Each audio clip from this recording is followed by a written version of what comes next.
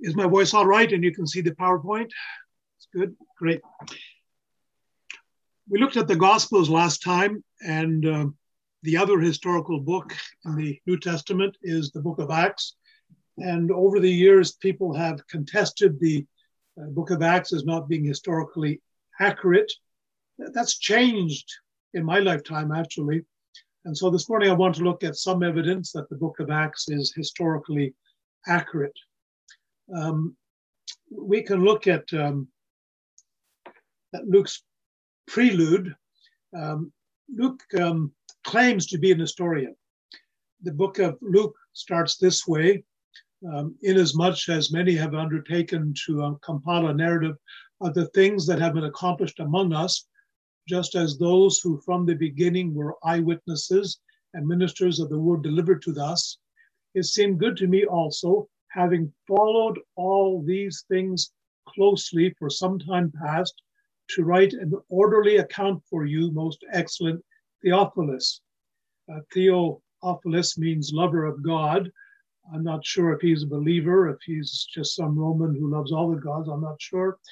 When we get to heaven, I've got a number of questions I want to ask. I want to look around and see if he's there or not. But Luke apparently wrote the book of Luke and the book of Acts for this person to explain the history of Christianity and the life of Jesus and the early church to this gentleman. The book of Acts starts this way. In the first book, which is the book of Luke, O Theophilus, I have dealt with all that Jesus began to do and teach until the day when he was taken up, after he had given commands to the Holy Spirit to the apostles whom he had chosen. So Luke claims to know what he's talking about. I'm going to spend some time comparing the writers of different people with what's in the book of Acts. So let's look at two 19th century scholars and explorers, archaeologists. I'm going to start off with Sir William Ramsay, who died in 1939, so he could miss World War II, I guess. He studied in the Tübingen School, which is a school in Germany, which was a center of liberalism, which rejected a lot of things, in particularly the historical reliability of the New Testament. And he was a skeptic, did not believe that Acts was reliable. And he was a professor at Oxford and Aberdeen in Scotland. He was Scottish. He received the Victorian Medal of the Royal Geographical Society, which will give you some indication of the appreciation of his scholarship. And he traveled extensively throughout Asia Minor, which is today Turkey, to identify the cities mentioned in the book of Acts. And I want to emphasize that when he started this work, he was a skeptic. He probably set out to prove that the book of Acts was not historically reliable. And his studies over a number of years led to him to reject his early views and to affirm the historical accuracy of the book of Acts. He wrote this in a book called The Bearing of Recent Discovery. On page 85, he wrote this. Further study showed that the book could bear the most minute scrutiny as an authority for the facts of the Aegean world, and that is written with such judgment, skill, art, and perception of truth as to be a model of historical statement. On page 89 of the same book, Ramsay said, "You repress the words of Luke in a degree beyond any other historians." And on the authorship of the Pauline epistles, he concluded that all 13 New Testament letters, ostensibly written by Paul, were authentic. So here's a man, one of the great scholars of the modern world, who was a skeptic, who studied in a school which did not accept the historical accuracy of the book of Acts, who changed his mind after he spent years doing archaeology and studies. Now, James Smith is particularly interesting to me. My dad was a sailor. My dad spent 33 years in the Canadian Navy, and he sailed fairly extensively in the Mediterranean Sea, both during World War II and afterwards. And my dad, who was brought up in a very strict, in the gospel halls, for those who know them, was not always a close follower of our Lord, but I think he was a believer. And he told me on more than one occasion that I visited this city that's in the book of Acts, which I studied when I was in Sunday school. And he would talk about having traveled the route which the Apostle Paul traveled in the book of Acts.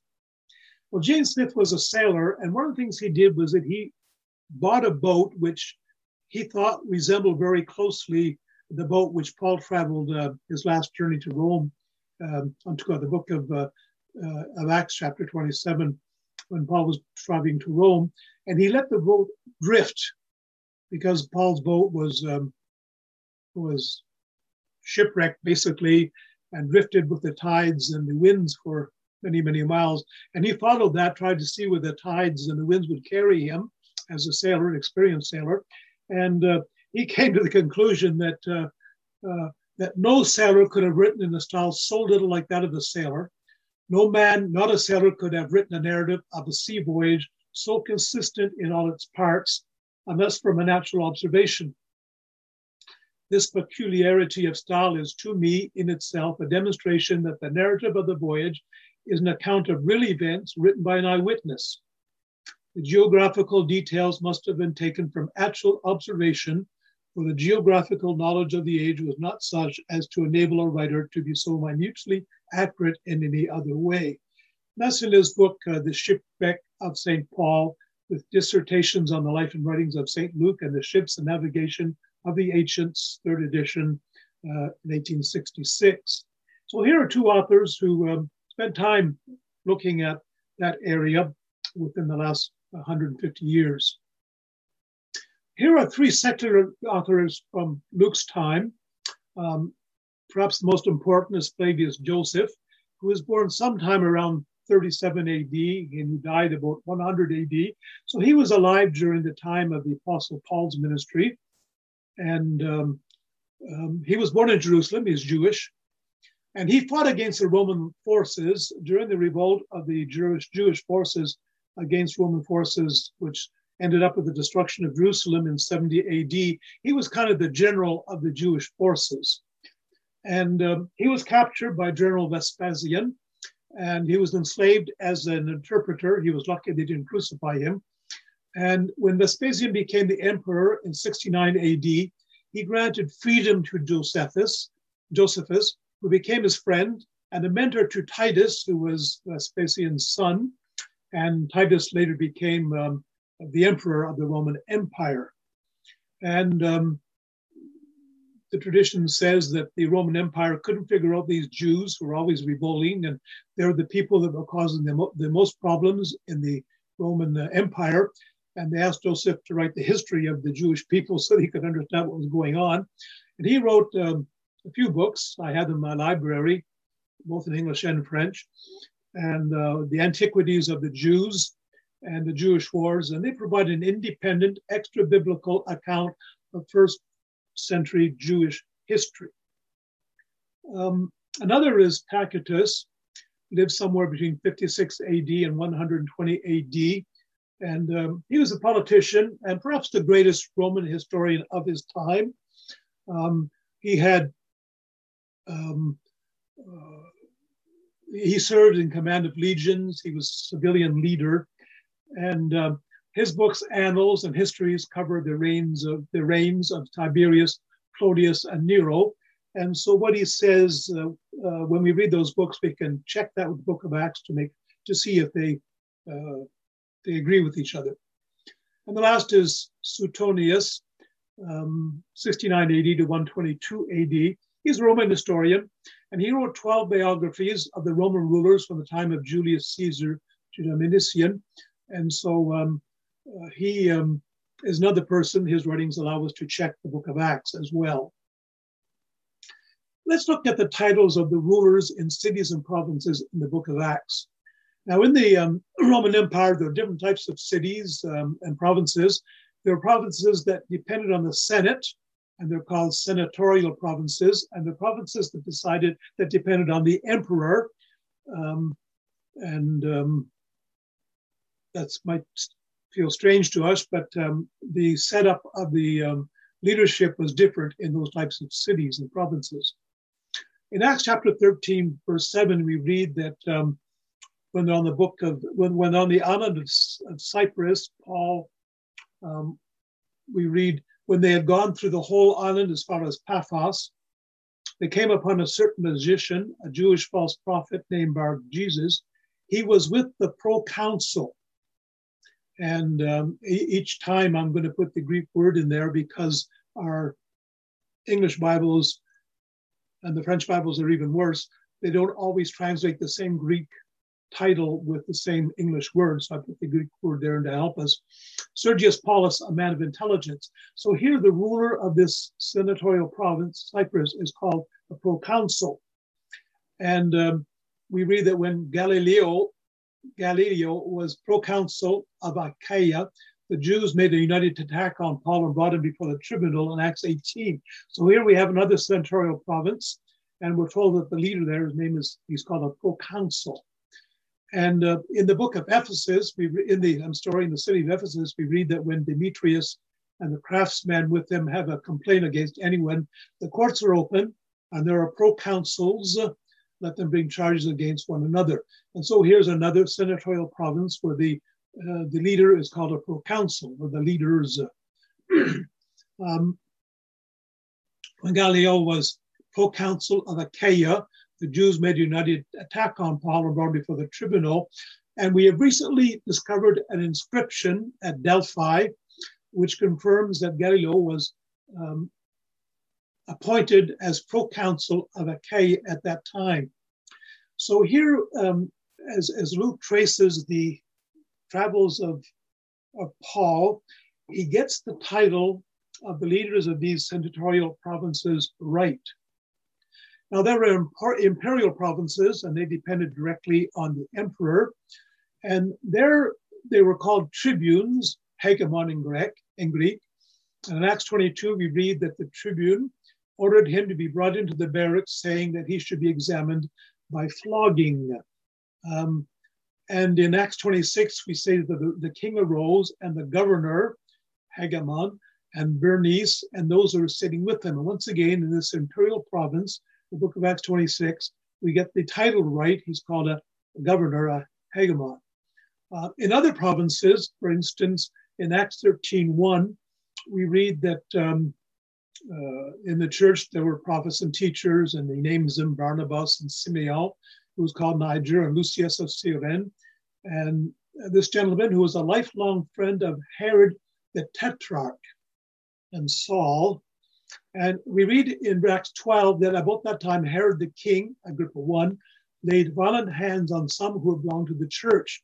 It's interesting that Luke here gets right that Herod, the Tetrarch, who died about 39, AD 39, was a friend of these people, and his title was Herod the Tetrarch. The Tetrarch comes from a Greek word which means the fourth. The territory of Palestine, that whole area, was divided into four parts. And when Herod the Great died, the empire was divided into four. And the person who ruled one fourth of that territory was called a tetrarch. So this Herod was called the Tetrarch. But some few years later, from 41 to 44, Herod Agrippa I ruled between 41 and 44, and Luke got that right, which shows us that he probably didn't write it 200 years later. Roman colonies. In Acts 16, we have Philippi, which is the leading city in the district of Macedonia, and a Roman colony. Now, Roman colony was a very special city. It was considered to be part of Rome, and its citizens were all Roman citizens. Often these colonies were formed by retired soldiers who were given land and Roman citizenship to thank them for their service. And they were very special places to live in. In Acts 16:20, we read, and when they brought them to the magistrates, Stargua, they said, these men are Jews and they're disturbing our cities. And so we have this Greek word, this accurate word, which describes those who are responsible for order in the city. And once again, Luke gets that right. And we also read that when it was day, the magistrate sent the police, in Greek, rab duxoi. And once again, that is the correct Greek word which describes in Roman colonies the secondary authorities who were more directly involved in enforcing justice. So Luke gets it right again. In Thessalonica, we read, and when they could not find them, they dragged Jason and some of the brethren before the city authorities. And that's Poraxai, shouting, these men who have turned the world upside down and have come here also. Acts 17:6. This is particularly interesting because for many centuries, people laughed at this term. It's not found anywhere else. In all of everything that we know about any Roman city, in no other cities are the authorities called this politarchs, we could say in English. Very contested, unique. But sometime around 1940, and this is, I was born in 1947, so it's about when I was born, they found inscriptions and archaeological digs at Thessalonica, 6 different ones, fragments with an inscription of the first 6 politarchs in that city. And one of those fragments is in the British Museum. And so within the lifetime of some of us who are listening here, or just before our lifetimes and the lifetimes of our fathers, we've had evidence that Luke was right here. Everybody thought he was wrong. The city of Ephesus, when the town clerk, Grammateus, had quieted the crowd. And once again, we now know that that was the right term for that city. The island of Malta, we read that now in the neighborhood of that place where lands belonged to the chief man, to Prototasnasu, of the island, named Publius, who received us and entertained us. And Sergius Paulus is known from secular historians, and it's interesting that if he had served 70 years earlier, his title would have been different. It would have been Propraetor. So once again here, we're seeing a pattern. Paul gets these all right every time. Luke, I mean. William Ramsay said it this way. He visited all these places. He was involved in a lot of archaeological digs, and he said the officials with whom Paul and his companions brought into contact are those who would be there. Every person is found just where he ought to be. Proconsuls in senatorial provinces, Asiarchs in Ephesus, Stratqua in Philippi, politarchs in Thessalonica, magicians and soothsayers everywhere. He got it right. So here we're building verse by verse, city by city, authority by authority. We're seeing that Luke got it right. And these titles, these positions changed over time as cities took on different political situations. And Luke gets the right title in the right city at the right time, every time. Let's look at accurate descriptions of cities and provinces in the book of Acts. What has impressed a good number of scholars is the manner in which Luke accurately portrays the political regions, the geography, the roadways, various means of travel of the mid-first century. Frequent, very understandable errors on such matters found in other contemporary historians, such as Tacitus, Pliny the Elder, Strabo, and even Josephus, are almost wholly absent from Luke. I would say wholly absent from Luke. Luke correctly identifies Lystra and Derbe as Lycaonian cities in Acts 14, though this was commonly mistaken by later writers. He does not include Caesarea within Judea, even if it's there geographically, owing presumably to its unique status as a city-state over and against other local regions. He got that right. Luke mentions 32 countries. Now, I've traveled a great deal, but I don't think I've been in 32 different countries. 54 different cities, 95 different people, and 62 of these people are not mentioned by any other New Testament author. And 27 of these people are unbelievers, mostly civil or military officials. And Luke gets them right.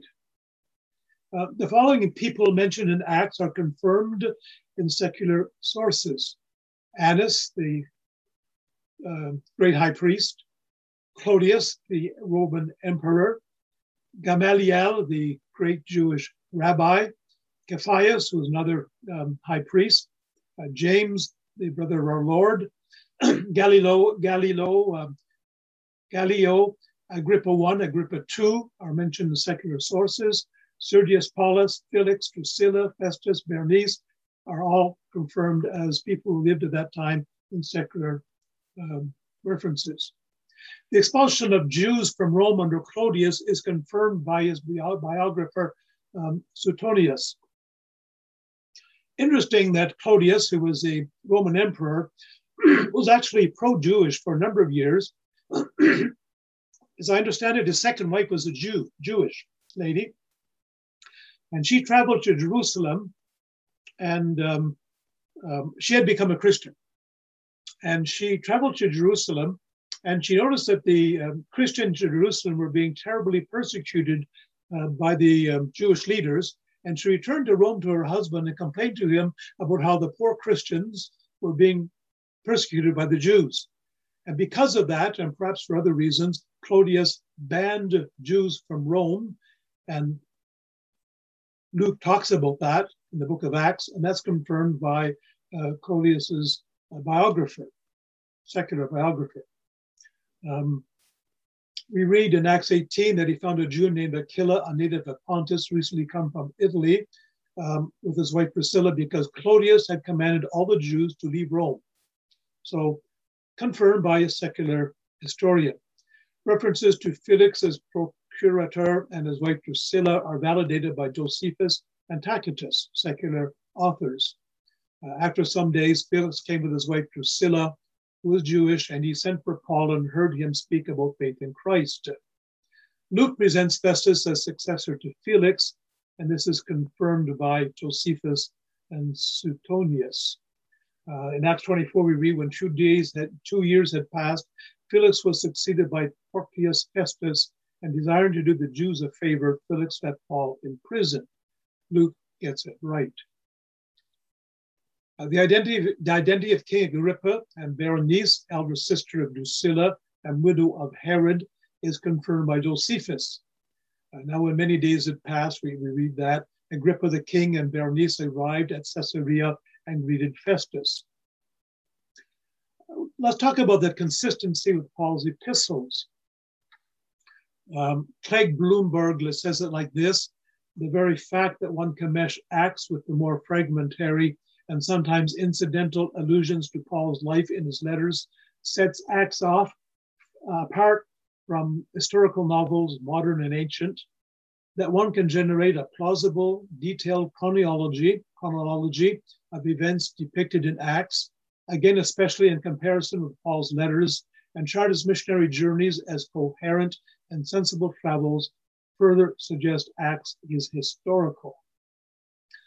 I don't want to be dishonest here. I think it would be important to look at two controversies that still remain today, that shouldn't remain anymore. The first is controversy over Quirinius. We read in Luke chapter 2, verses 1 to 4, in those days a decree went out from Caesar Augustus that all the world should be registered. I got my census papers this week from the federal government. Maybe you got yours. They had census back in those days as well. We read here that this was the first registration when, in Luke chapter 2, when Quirinius was the governor of Syria, and all went to be registered, each to his own town. And Joseph also went up from Galilee, from the town of Nazareth to Judea, to the city of David, which is called Bethlehem, because he was of the house and lineage of David. Now, this is very controversial because critics would argue that Quirinius governed Syria from AD 6 to 9. That's 10 years after Herod's death. And it's evident that our Lord was born during Herod's reign. Probably Herod died within 2 years after our Lord's birth. The census that Quirinius directed was administered in AD 6. This doesn't fit together. Luke made a mistake here, say the critics. Jesus was born while Herod was alive. Luke made an important mistake here. But recently, based on evidence from inscriptions discovered by Ramsey, we now know that Quirinius twice held important positions in Syria, both before and after Jesus' birth. When it says that Quirinius was governor of Syria, the Greek word here is a very general word.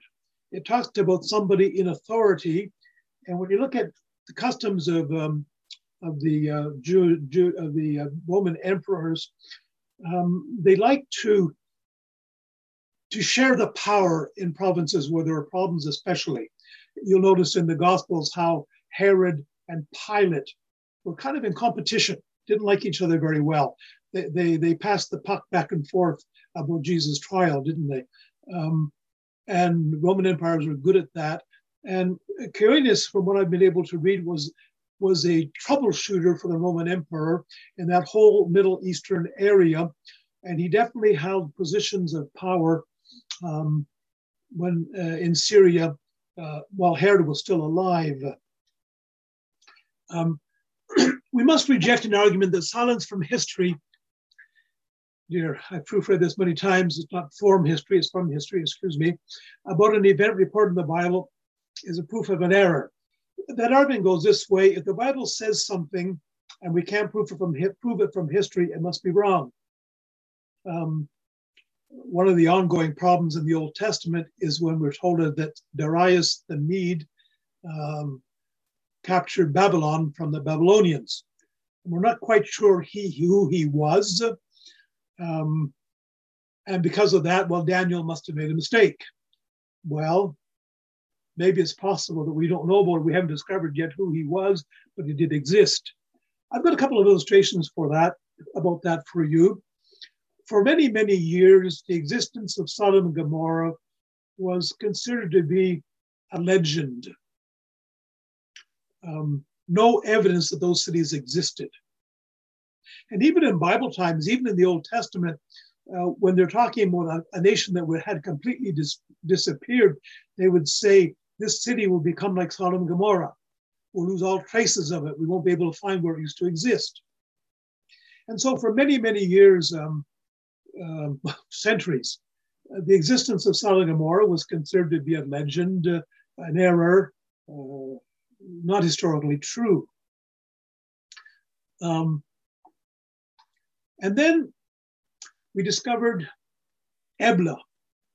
Ebla is a city-state in the northern part of Syria now, what is now Syria. And it's a very interesting city. As they did archaeological digs, they discovered really tens of thousands of cuneiform tablets. And as an accountant, I'm glad to tell you that these tablets were basically accounting records. And they would, there was a trading city, it was a trading center for the whole area. It was destroyed perhaps 100, 200 years before the time of Abraham. And without going into too much detail, if I were younger, I would want to study the language. It was probably an early version of a Semitic language close to Hebrew. And it's a challenge. But they managed to translate a lot of these tablets. And in some of these tablets, you have this: arrived today from the city of Sodom, 16 camels loaded with grapes and whatever, probably not grapes, but figs and so on and so forth. And so here we have archaeological, historical evidence that these cities, whose existence was doubted by skeptics for all these years, we now have independent historical evidence that they existed, that they were a city that sent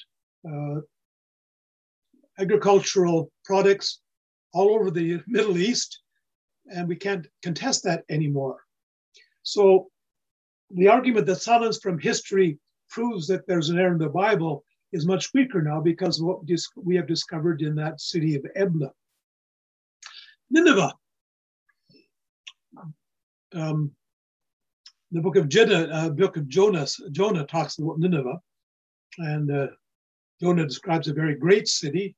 And of course, over many, many centuries, that was contested. Skeptics said that city never existed. We don't know where it is. It couldn't have been that big, couldn't have had that many people in it. I had the privilege of holding in my hands, of looking through the original documents which were prepared by the French archaeologist who did the first archaeological digs in the city of Nineveh in 1847 and in the following years. At Master's Seminary in Los Angeles, they have a part of that library which is, to me, I would spend the rest of my life there. I'd put a blow-up bed and some raisin bran and some milk in there with me, and I'd spend the rest of my life there happily. And there's some wonderful books there. One of the books in that library is John Knox's Bible. Back in the, John Knox is that great Scottish reformer. They tell us that Mary Queen of Scots said that she feared John Knox's prayers more than all the assembled armies of Europe. John Knox was martyred, and the custom in those days that when a reformer was martyred, they would cut his veins and the blood would drip into a bucket, and they would throw his Bible in the bucket to desecrate the Bible because they hated the Bible, didn't want the Bible to be in the hands of ordinary people. And I held that Bible in my hands, and that Bible, the pages are stained a dark reddish, brownish. It's John Knox's blood, and I've held that in my hand. It was quite an experience. But in that library, they have the original books. They're huge. They're about 2 feet wide by about 18 inches high. Where the draftsmen with that expedition who looked into the city of Nineveh, their original documents, they drew the city, beautiful artwork over a period of years. And so we discovered the city of Nineveh. We now know that Jonah was not far off, not off at all when he described the city. So here are two cities that we now know existed. We found them. We found evidence of their existence. And for years, silence from history was shown as a proof that this was an error. But we now know that silence from history might also prove that we just hadn't found it yet. Right? Now, the claim is made that the first census was about AD 6, years after Jesus' birth. Recent discoveries in Egypt, which was part of the Roman Empire and very close to Palestine, naturally, it shows that there was an early census there, about the time of Jesus' birth, that the Roman emperor wanted to do a census every 14 years. And so there was an early census in Egypt about the time of Herod's death, before that. And so if there's a census in Egypt, there's no reason to believe that there wasn't a census elsewhere in the Roman Empire, in Palestine. And we must remember that difficulties in communication, distances, slow travel, meant that a census in the Roman Empire could take years to carry out in different areas, perhaps not carried out the same year in Palestine as in Egypt. And remember that in Palestine, there was a resistance to a census. As a matter of fact, when the census in 6 AD took place, there was a civil war in Palestine, and it's referred to in the book of Acts. There was two reasons for that. The Romans did a census because they wanted to collect taxes, and the census was a way of finding who should pay their taxes. And you must also remember that in the Old Testament, there's a story of a census that took place in the time of King David. And that was a terrible error on David's part. And it was punished severely by the Lord. There's a terrible plague that took place. Was that because he omitted collecting the special tax at the time of the census?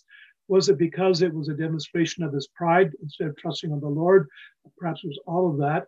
But because of that history, the Jews resented a census a great deal, and perhaps it took time for that to take place, to put it into order. And so the argument about whether this census took place 6 BC, whether Suetonius was the governor back then, we now know that that is plausible. That's plausible. Conclusions on this point. Taken individually, these points might not be thought to be convincing evidence. Just taken one by one, those names of the rulers of different cities, one instant wouldn't convince me. But when considered together, we see a pattern of very reliable reporting. Titles of Roman officials changed often and rapidly over short periods. Inscriptions, archaeological excavations, and secular authors demonstrate that Luke was very, very exact. Geographical and political divisions also changed quickly and often. Luke also reported the exact situation without errors. If he had been writing years after the events, he could not have had easy access to that information. So this brief survey we've done this morning, which is not inclusive, provides strong evidence that Luke is a competent and accurate historian who lived at the time of the events recorded in Acts and was either an eyewitness or was closely associated with eyewitnesses to them. I said at the beginning that William Ramsey started off as a skeptic about the book of Acts, and he was a scholar who was formed by the school in Tübingen in Germany, which was very skeptical. Very interesting. I'm subscribed to a couple of scholarly journals, and I have access to a lot of internet journals now. And it's fascinating to me that Tübingen, which was the seat of liberalism, today, the majority of scholars in that school now agree that the book of Acts is historical. And that recent, the last 100, 150 years, and even in the last number of years in my lifetime, or just before my lifetime, have convinced them that the book of Acts is historical. Yes, the book of Acts is historical. I have a second presentation I want to make. Has the Bible been changed?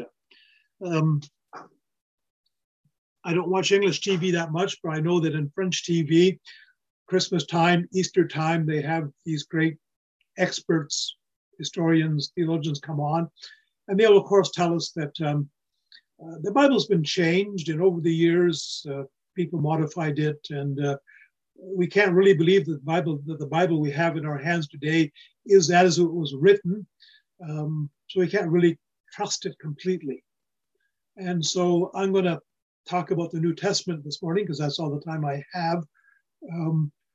The Bible that we have in our hands, the Bible that we read each week, every morning and every evening, I hope, that we hear read and taught in our churches, is that the same Bible that was written by the apostles, the New Testament? That's a question I'm going to ask. Could talk about some Greek manuscripts. Don't know how well you can see what I have put on the screen here. That's a Greek manuscript. You'll notice that if you can see it, I wish we were together and I could put it up on the big screen. But you notice it's in capital letters, and you'll notice that there's no space between words, and there's no commas and there's no periods. I teach homiletics, and I always spend a fair amount of time when I have the time to tell young men who are going to be preachers that if you can't read God's word properly in public, you shouldn't be preaching. I hate it when people read God's word as quickly as they can and get through reading Bible as quickly as you can, so you get to the important stuff that I'm going to tell you. I tell them what commas are there for and what colons are there for and what semicolons are there for. But when you work on some of these original Greek manuscripts, I've done a little bit of that. These are not originals. These are probably 4th century manuscripts. It's lots of fun because you got to figure out where the words start and end. It's difficult. There are about 5,700 known Greek New Testament manuscripts dating from the 7th century through to the 16th century. They stopped copying them by hand when printing presses were invented. Happily, they're being scanned and placed on the internet. I have a lot of interest in this. Just to tell you my background in this, I've been working for over 50 years in Christian publishing in the French publishing world.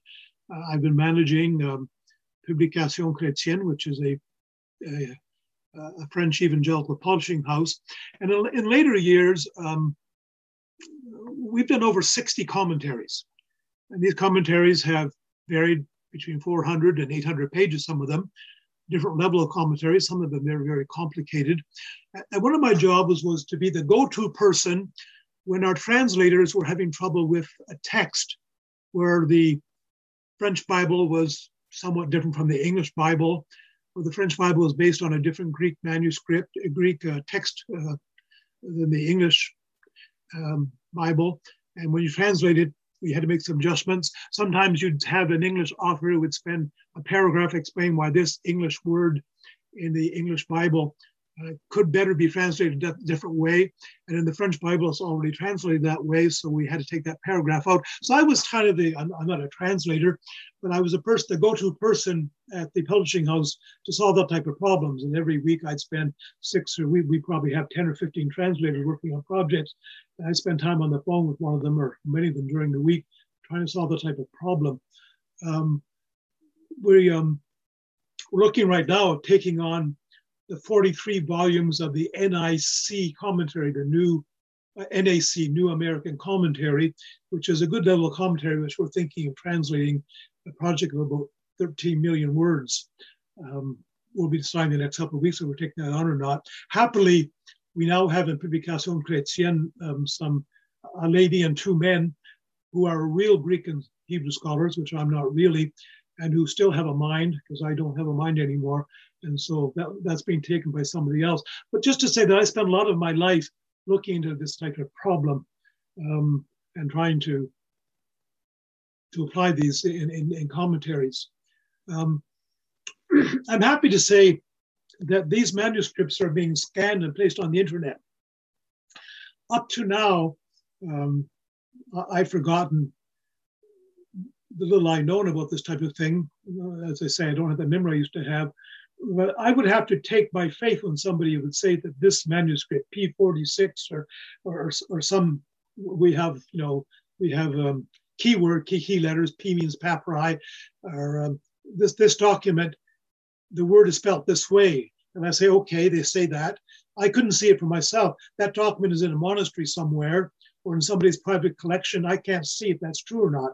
But there are people, there are a couple of organizations that are going throughout the world, photographing these documents, which are often very fragile, and scanning them and cleaning up the scans and putting them on the internet so that we all consult them. So there are small fragments, documents of many pages. An example is P46, Chester Beattie Papyri 46, which contains all of Paul's epistles except the pastoral epistles. We have 86 pages of the original 104, found in the desert in Egypt, one of the oldest manuscripts we have of the Bible. There are codices, which are bound books from the 4th century, with all or most of the New Testament. 67 manuscripts are dated before the 4th century, and 20,000 manuscripts with translations of the New Testament into other languages. Here is perhaps the oldest fragment of the Gospel of John, perhaps of the whole Bible. It's called P52. There's a lot being written on the date of this fragment. When it was first discovered, people were claiming that it dated from about 125. That would be interesting because we think that the Gospel of John was written sometime around 90 AD. So this fragment would exist, if they were right, some 30 years, was produced some 30 years after the time the Gospel of John was written. And the Gospel of John was written in Ephesus, in Turkey, and this fragment was discovered in Egypt. So that a piece of the Gospel of John was found in Egypt 30 years after John wrote it would be quite interesting. That date is contested. There are some that will date it as late as 200 AD. Others will say 175, which is probably more accurate than the other proposed dates. But so we have a fragment of the Gospel of John that dates to that old. Here is the Codex Sinaiticus. Those know me well know that I have some type of mental problem. I can't pronounce some words properly. Please excuse me. You'll see once again that this manuscript is all in capitals, and it's it's no space between the words and no punctuation hardly at all. Interesting manuscript. Tischendorf traveled throughout the Eastern world looking for old Greek manuscripts. Tischendorf was a friend of John Darby, for those of you who are brethren in your background. And he went to the St. Catherine's Monastery on Mount Sinai, which is occupied, which is run by Russian Orthodox monks. And they were burning, starting a fire with some old paper. And he looked at them and he found that it was an ancient version of the Greek Bible. And he stopped them burning it and gathered up all the leaves he could find. And he went back and forth to the monastery a few times. Finally got permission from the Russian Tsar to purchase the manuscript and take it back to England. It's now in the British Museum, and other parts of that manuscript are in other places throughout the world. But it's a fairly complete copy of the Bible, which dates from the 300s probably. So that's one of the oldest manuscripts. There are different families of Greek manuscripts. I want to get into that a little bit. There's Alexandrian manuscripts, which come from Egypt in the desert. There's some of the earliest manuscripts, 300 ADs, some before that perhaps. And it's the manuscripts, the Greek family of that Greek text of those manuscripts is preferred by the ESV version, the NASB version, the NIV, and most modern Greek scholars prefer those manuscripts because they are older ones. Byzantine, basically Turkey today, manuscripts are generally later manuscripts, 5th through 12th century, mostly later. Much harmonization in the Gospels, and we're going to talk about that. The Textus Receptus, the received text, which is the basis of the King James Version, are based on these manuscripts. I was raised in Nova Scotia. When I was a young boy, if you didn't have a King James Bible, you weren't a believer. You weren't a Christian. True Christians had a King James Bible. If you went to my local assembly with a Bible other than the King James Version, you didn't get in. It was that serious. And then there are other families of manuscripts, less important, the Western Roman Empire, love paraphrase and harmonization. So I want to talk about variants, because one of the arguments that's made is that there's so many variations in these Greek manuscripts that we can't know if the Bible we have today is the right one or not. And so there are differences in spelling, in word order, etc. And these variations are very minor and they affect no doctrine or teaching. And I just like to say that it's one of my, in French we say dada, it's one of the things I spend a lot of time on, not as much now as I used to, but it's one of my passions. And because of my work in overseeing the translation of commentaries into French, I had to get into this a great deal. There are only two major passages that scholars believe were not part of the original inspired Bible. John 8, 3-11, the woman caught in adultery. I hate to say this to you, but it probably was not part of the original text written by John. It's very ancient, probably added very soon after John's gospel was written. The early church fathers knew it, but said that it was not part of the original text written by the Apostle John. I avoid preaching on it. And the ending of Mark chapter 16, verses 9-20. That's interesting for those of you who are in Rosemount Bible Church, because we're going through the Gospel of Mark right now. And I asked some time ago, I asked Robert, what are we going to do with the end of the Gospel of Mark? And I haven't had an answer on that yet. I don't think that the end of the Gospel of Mark we find in our Bibles is really part of the original text. Those are the only two major parts of the Bible of the New Testament which we doubt. And just for your information, this is not new information. The early church fathers discussed this. Erasmus, and we're going to see him in a minute, who put together the first Greek New Testament in 1500 and something, he knew about these problems. So this is not something new. It's not as if we're changing the Bible has been changed. These two doubtful passages, only two in the whole New Testament, were well known throughout church history. talking about Erasmus, 1466 to 1536. Erasmus was a Dutch biblical scholar. In the time of the Reformation, Luther, who was German, and there was not in those days much difference between the Dutch and the Germans, Luther left the Catholic Church eventually. Erasmus stayed in the Catholic Church, but tried to reform it from the inside. And the first Greek Bible, Greek New Testament, the Novum Institutum, in 1516.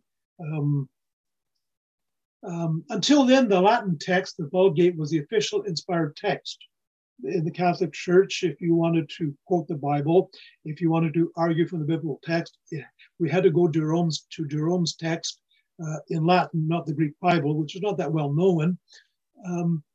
Erasmus' first printed Bible had several typographical errors, which he corrected in later editions. He lacked the Greek text for the last 6 verses of Revelation. He actually translated from, once again, not from, but from, he translated them from the Latin Vulgate because he didn't have a Greek text with the last 6 verses of Revelation. If that appears strange to you, remember that these were often scrolls that were rolled up. And so it's not strange that the last part of the scroll would get worn off, right? He included readings from the Vulgate to avoid problems with Rome. Where his Greek New Testament differed from the Vulgate, back in those days, Rome was not very tolerant with people who dared disagree with them on anything. And to avoid being burned as a heretic, Erasmus included some things in the Vulgate that he didn't really want to include. So the Textus Receptus, the received text, which is popular today among some scholars and among King James only believers, was actually produced by Robert Estienne, a printer from Paris. It was the first time a printed Bible had verses. It was printed in 1450, called the what am I doing here? Just to say that the Gutenberg Bible, which is the first Greek Bible done by Erasmus, if you have one today, if you find one in the local bookstore, it's worth $35 million. There are not many of them around.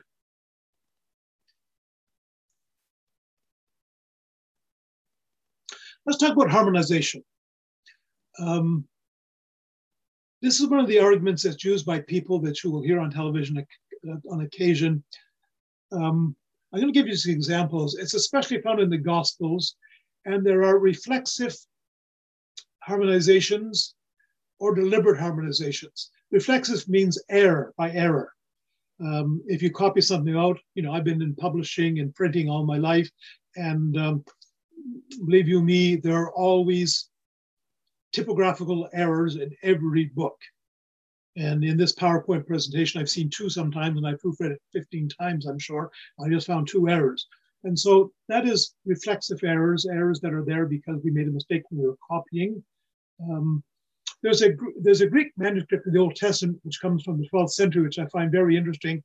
At the end of the manuscript, the monk who was copying it wrote this: "I just finished this manuscript. It's so cold that my hands are freezing and the ink in my inkwell is freezing. I'm glad I'm finished." So it tells you something about the conditions in which these monks worked. And they sometimes copied by memory or copied something twice.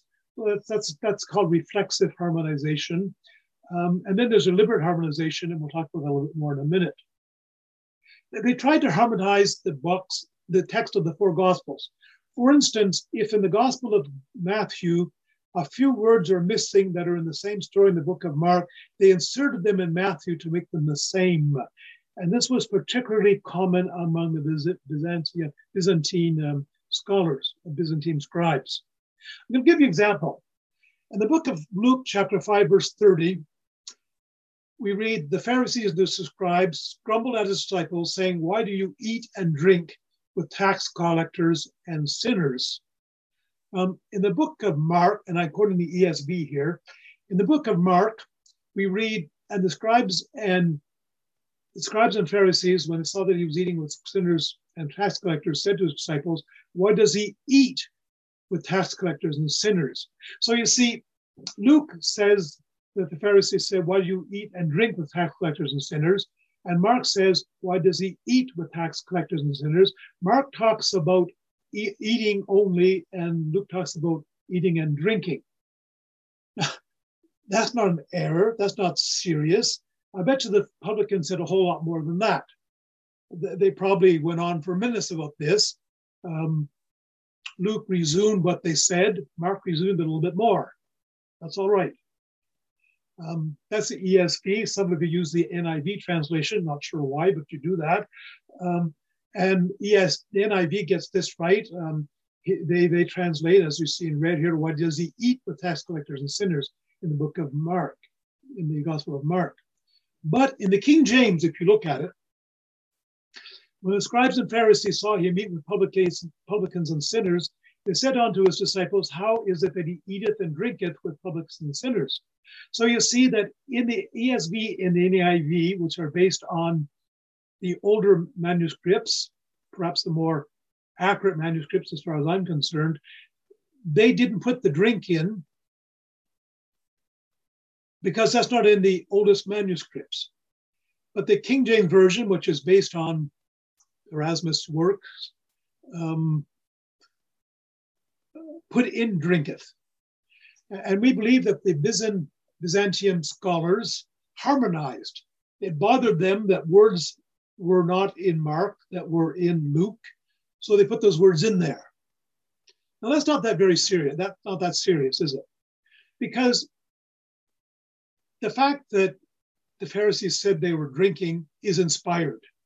That's part of God's inspired word. It's inspired in the book of Luke. I don't think it's inspired in the book of Mark, but it's inspired. So it's not a major error. It's a question of harmonization. But critical scholars who want to criticize the New Testament will grab hold of this and go on for pages and pages and argue and debate saying, see, they've changed the Bible. The Bible has changed. While it's harmonization, we know that people copy manuscripts in the western part of the Roman Empire, the Western manuscript, family of manuscripts, and the Byzantium manuscripts have a tendency to do harmonizations. There's a lot of in the Gospel of Matthew. When we were going through, we did commentaries on the Gospels, and there were times when our translator said, why is this like this in the English Bible, but our French Bible, which our French Bibles are largely based on the family of manuscripts, which are based on the King James Version, on which the King James Version is based. Why are these words missing? And I would have to find some way of editing the text so that we could explain that. Here's another one that we run into more often. In the ESV, we read in Romans 8:1, there is now no condemnation for those who are in Christ Jesus, because through Christ Jesus, the law of the Spirit, and so on. A great verse, very encouraging verse. The NIV gets it right. Therefore, there is no condemnation for those who are in Christ Jesus, for the law of the Spirit of life has set you free in Christ Jesus. But if you look at the King James Version, it says this: there is therefore now no condemnation to them who are in Christ Jesus, who walk not after the flesh, but after the Spirit. So you see, verse 1 of Romans 8 in the King James has this added text, those who walk not after the flesh, but after the Spirit. There's no condemnation for those who are in Christ Jesus and who also walk not after the flesh, but after the Spirit. Why does the King James have those words and the NIV and the ESV do not have those words? Well, I think it's an incident of accidental harmonization, because those words, who walk not according to the flesh, but according to the Spirit, are in verse 4 of Romans 8. Can you imagine a monk copying the book of Romans by hand, who probably has copied the Bible often enough that they know part of it by heart? And I expect that this verse, these first verses of Romans 8, which are so precious to us, how am I doing time? Yeah, I'm all right, time-wise. Who are so precious to us, they knew them by heart. And do you suppose that by accident he copied by memory what was in verse 4 into verse 1 by accident? Is that possible? Is that probable? Is that a way of explaining what happened? And so a lot of the Byzantium manuscripts dating from 10th to 12th century have these words added in the manuscripts, which are taken in verse 4 and added in verse 1. And that's why your ESV Bibles, your NIV Bibles don't have those words there. The King James does. They're based on different text families. Now, is that serious? Does that make us doubt God's word? Frankly, I'm glad they're not really there in Romans 8. I'm glad there's no condemnation because I'm in Jesus Christ. But if having no condemnation meant that I walk not after the flesh, but after the Spirit, I'll have to confess to you that sometimes I walk after the flesh, not after the Spirit. And I'm glad that when I do, there's still no condemnation because I'm in Jesus. I'm in Christ, right? So those words probably don't belong there. I'm glad they're not there. But the fact of the matter is that they are inspired words. They are inspired in verse 4. They just shouldn't be copied into verse 1. Those are examples, 2 examples of harmonization. So I brought them up because if you're listening to TV, if your kids are listening to TV and they talk about how the Bible's been changed over the years and we're not quite sure what the text should be, that's not true. That's not true. We've analyzed these 5,800 so Greek texts. There's enough evidence that goes back over 1,800 years with these manuscripts, 1,700 years with these manuscripts. We can tell when mistakes were made. And when we have a majority, especially of the older texts that go in a certain direction, when we understand why changes were made, how they were made by accident or deliberately, it's very, very sure that what we have as a Greek text today is extremely accurate, 99.995%. And what is left is very, very unimportant. There are 4 major versions of the Greek New Testament, which I consult regularly. There's the Textus Receptus, which you talked about, which Erasmus initiated, but was finished 100 years later. There's the majority text, which is based largely on the Byzantium manuscripts. There's the Nestle Bible Society family of Greek New Testament, which has updated several times, which is accepted as authority by most scholars today. I talked about Peter Williams the last time we were talking together, who besides his work on the New Testament, also has co-authored a new version of the Greek New Testament. Interesting listening to him talk about it. It was published by Cambridge University and by Crossway Books. I love it.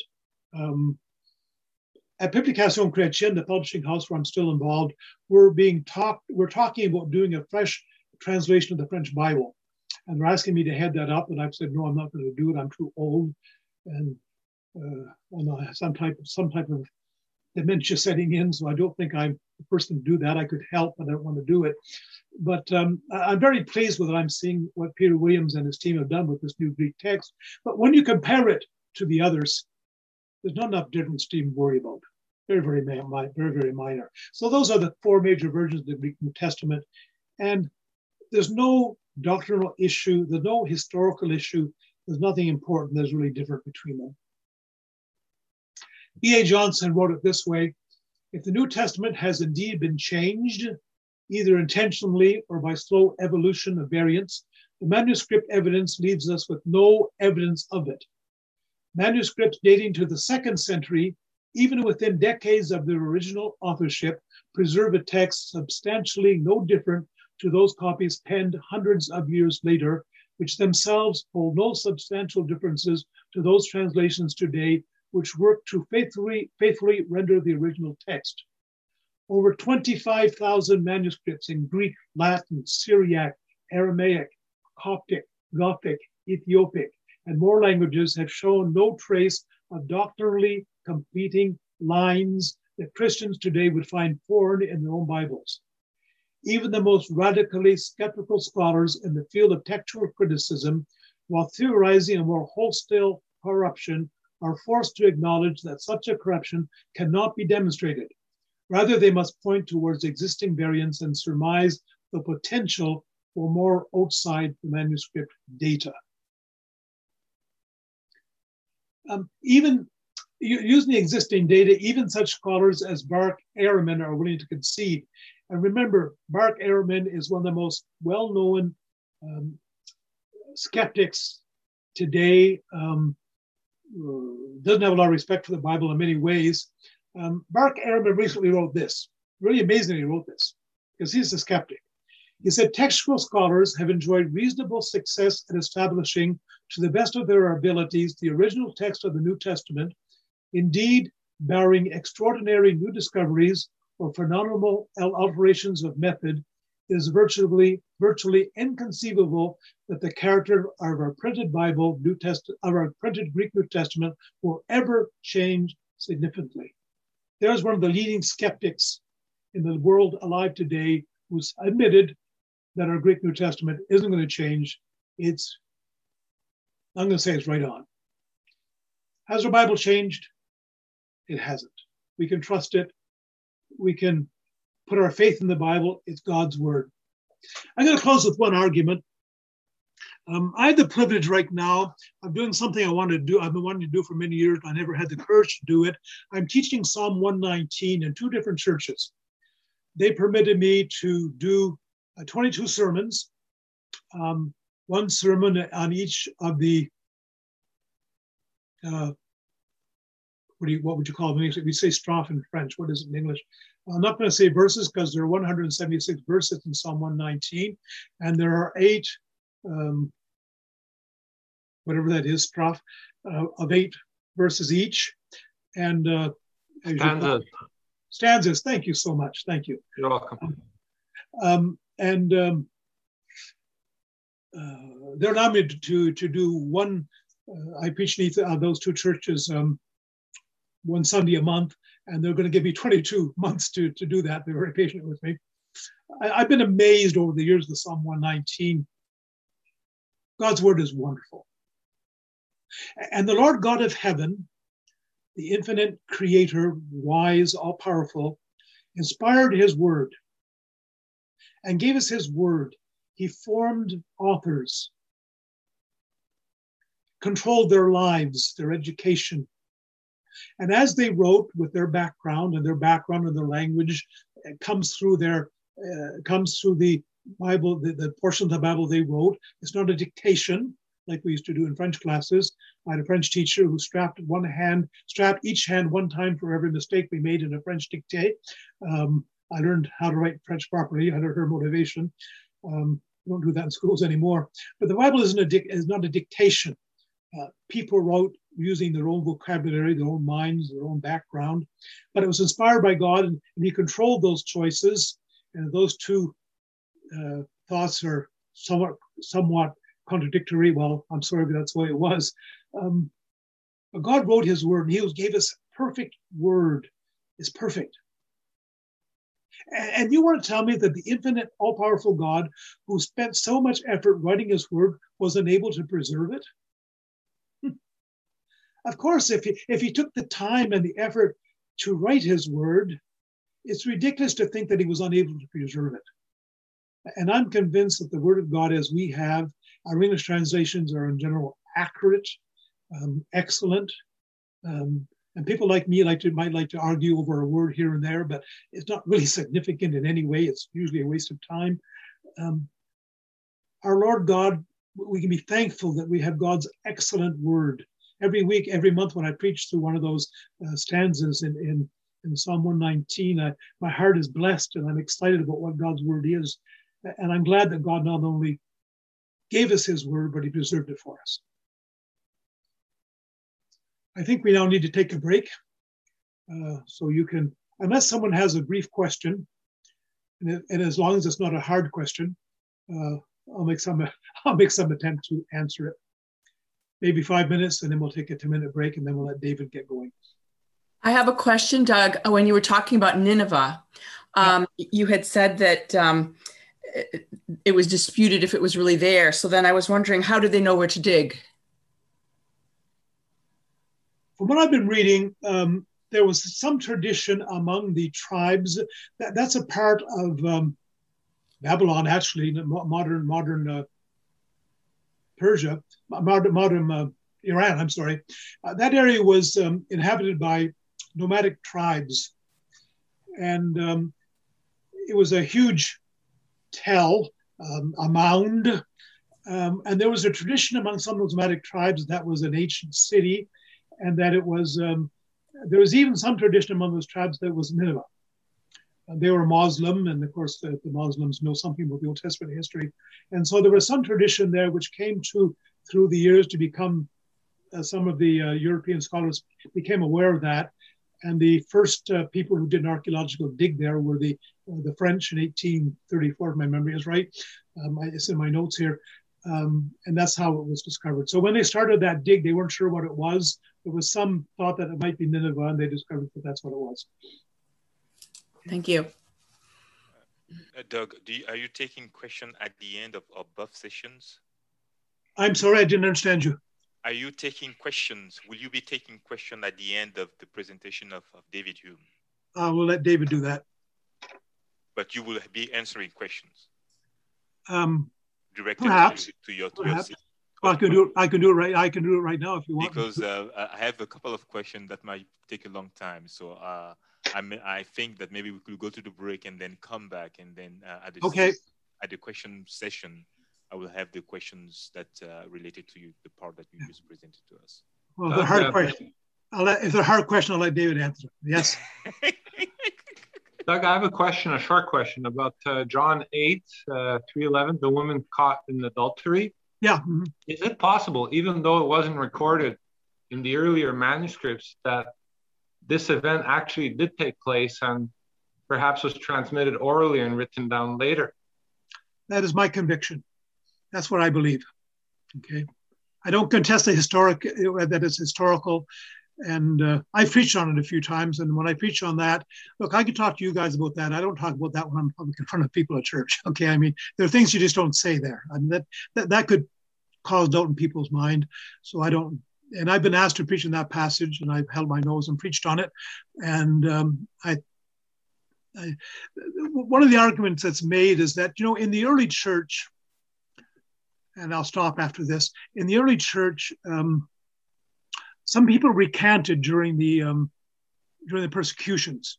They were basically said, worship Caesar as God and deny Christ, or you'll be thrown to the lions or crucified or whatever. And there were people who denied their faith. And then later, they wanted to rejoin the church.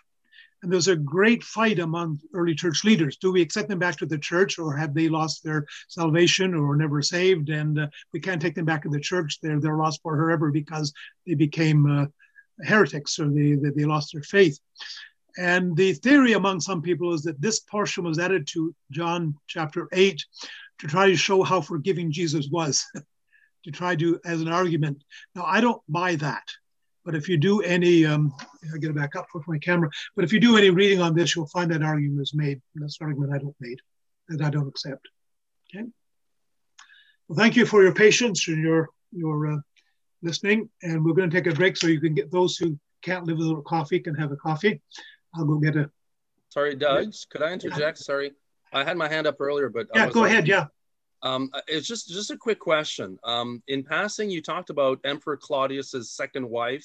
Yes. Who you said was Jewish and accepted Christ, but I've never come across that before. So I was wondering, what source did you get that information from? Suetonius. That's from Suetonius? It is, yes. Thanks. I actually read it 3 weeks ago. Okay. I mean, I'm a historian. I'm not an expert in Roman history. Yeah, sure. But like there's a famous podcast called Emperors of Rome, and they've often talked about Claudius and the different wives, and I don't remember hearing that before. So it was a bit news to me. It took me a little bit by surprise, but I'll look into it. I'll look into it. If I'm wrong, I have been wrong in my life. It has happened. My wife tells me it happens often. So my email is douglaspointvirgin@gmail.com. It's not hard to remember. If I'm really wrong, you let me know. Well, here, and I'm not saying that you're wrong. It's just that in my mind, this is very similar to the story of Constantine's wife, 250 years later, who did, I think, go and look for pieces of the real cross in Palestine. So I thought maybe you had conflated two things there. I don't know. To me, that's 200 years, 250 years, I guess. Yeah. Okay, thanks. I'll look it up. Thank you. Good. Okay, we're going to go for a break. We'll get some grape juice. You can have your coffee. Good. Okay. Yep. Or you get put on the list. Okay. But it's available on YouTube if ever you were not able to. All right, so let's get started. It's 10:35 on my clock, and jump into the subject. All right, so we're looking at, as you can see from my PowerPoint, looking at philosophy and the Christian student. I thought coffee would be a great way to start. So what I want to look at today, I want to look at 3 points. First of all, if we're going to ask the question, can or even should a Christian study philosophy, which is my second point, you kind of have to start with what is philosophy. And so we're going to do a quick survey or explanation of just what we mean by philosophy, what it is. Then we're going to ask the question, can a Christian study philosophy or should a Christian study philosophy? And then after that, look at the relationship between philosophy and theology. Before we get into the first question, though, I just want to point out that some of these questions that like this type of question that comes up today and maybe for the last 100 years, this type of question has been debated heavily in Protestant circles. Part of it has to do with a form of fideism, which is found both in religious circles and in scientific circles. So you can almost talk about a form of religious fideism and a form of scientific fideism.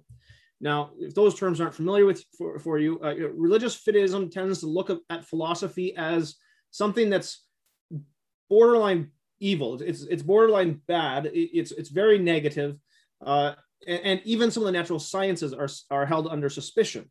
Okay, the idea of a religious fideism is that all knowledge, if it's to be of any value, it's accepted based upon faith, and many, and depending on the variance, because there are different variations of religious fideism, you can go from extremes, whereas only the scriptures give knowledge, or you can't, or just the things such as, we can't prove anything. We have to accept everything by faith.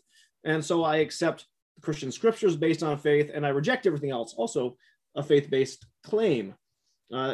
Some forms of religious fideism will basically say something like, one can know nothing about God, his world, or man unless one believes the word of God. And often we have a form of blind faith in scriptures. And I just want to point out at this point, before I go any further, because I won't really coming back to this idea of a blind faith in scriptures is actually itself unbiblical. For example, we talked about Acts in the last conference with Doug, and in Acts chapter 17, verse 11, one of the verses which I find very interesting in that, in fact, that chapter, which itself I find quite interesting, you find the author of Acts making the following comment. He says that the people of Berea were better than those of Thessalonica, or the word is actually more honorable than those of Thessalonica, because after having heard Paul presenting the gospel, they went back to the Old Testament documents to verify what Paul was saying. So if we're paying attention to what's going on here, the author of Acts, Luke, is saying that this group of skeptics who heard Paul speak and did not just take him at his word with blind faith, but went back to verify what he said, these people were more honorable than those from Thessalonica who just took Paul at his word and said, hey, you're Paul, you're right, which might seem strange to us today. Hey, I don't take any, I don't just hear somebody who arrives in town as a conference speaker. I don't take them at their word. I go back and verify what they say. But of course, Paul was the author of half of the New Testament, writing under the inspiration of the Holy Spirit. So when we think about that, it is quite interesting to note that even this person, Paul, who wrote most of the New Testament, we are told that it was honorable to question and verify his claims. And so this idea of a blind faith, which doesn't take the time to verify what's being said by the authority figure who is presenting something as truth or belief, that idea of blind faith is actually against scriptures themselves. And the book of Acts and the book of Luke are quite interesting in that aspect, where the author of Luke and Acts in both books tells us that they went and verified everything and talked with eyewitnesses to make sure that what they were saying was true. And so even there's this process of research that we see in the book of that is used by the author of the book of Acts to put it together. So there are many variations of this form of fideism, a blind faith in scripture, ranging from a hard skepticism about all knowledge outside of scriptures to a more philosophical perspectivalism, okay, which you'll find in the thoughts, for example, of people such as Karl Barth or Cornelius Van Til. Karl Barth's a well-known modern theologian. Cornelius Van Til, well-known modern or contemporary Christian Reformed apologist. They both hold to forms of what I would call Christian perspectivalism. And perspectivalism is a term that is often used in relationship to Nietzsche or other atheists who also might be fit under a form of postmodernism. So there's a lot of terms there. I don't have time to get into them, unfortunately, at this point. Often this view, that this religious fideism, contrasts the word of God with the mind of man. And I still remember when I took off, I left Trois-Rivières, went down south to North Carolina to go study for my master's in philosophy. And I still remember having one of the pastors on the elders board at the church. I think he was just, in a caring way, asking me if I was worried about, the fact that I would be studying the mind of man, if that would draw me away from the mind of God. And so there's this idea that by studying philosophy, you can be drawn away from scriptures and drawn away from God. And that it was a sincere question that I was asked. And so we sometimes see this rejection of or pushing away of philosophy as that's the mind of corrupted, sinful man. What we should be concerned with is the word of God, which can never err. So that's one version of fideism. You also have another form of fideism, which is kind of a scientific fideism. You might use the technical term, which would probably be more along the lines of scientism. And so this belief to a certain extent that only those truth statements which can be verified through the natural sciences are true. If it cannot be verified through the natural sciences, then that statement cannot be true. That's a form of what we call hard scientism. If you want to know more about that, J.P. Moreland actually just recently published a book on a popular level book to kind of help people understand what scientism is, the various forms of it, and how it is. I would honestly say how it is rather easily refuted. And I can, if someone wants, if you want to, I can maybe pull that out. It's in my library over here somewhere. I can pull it out and show it to you later. It's an excellent little popular level book to kind of help people deal with this notion, this what I would call almost a scientific fideism, which is essentially accepting only scientific claims as true.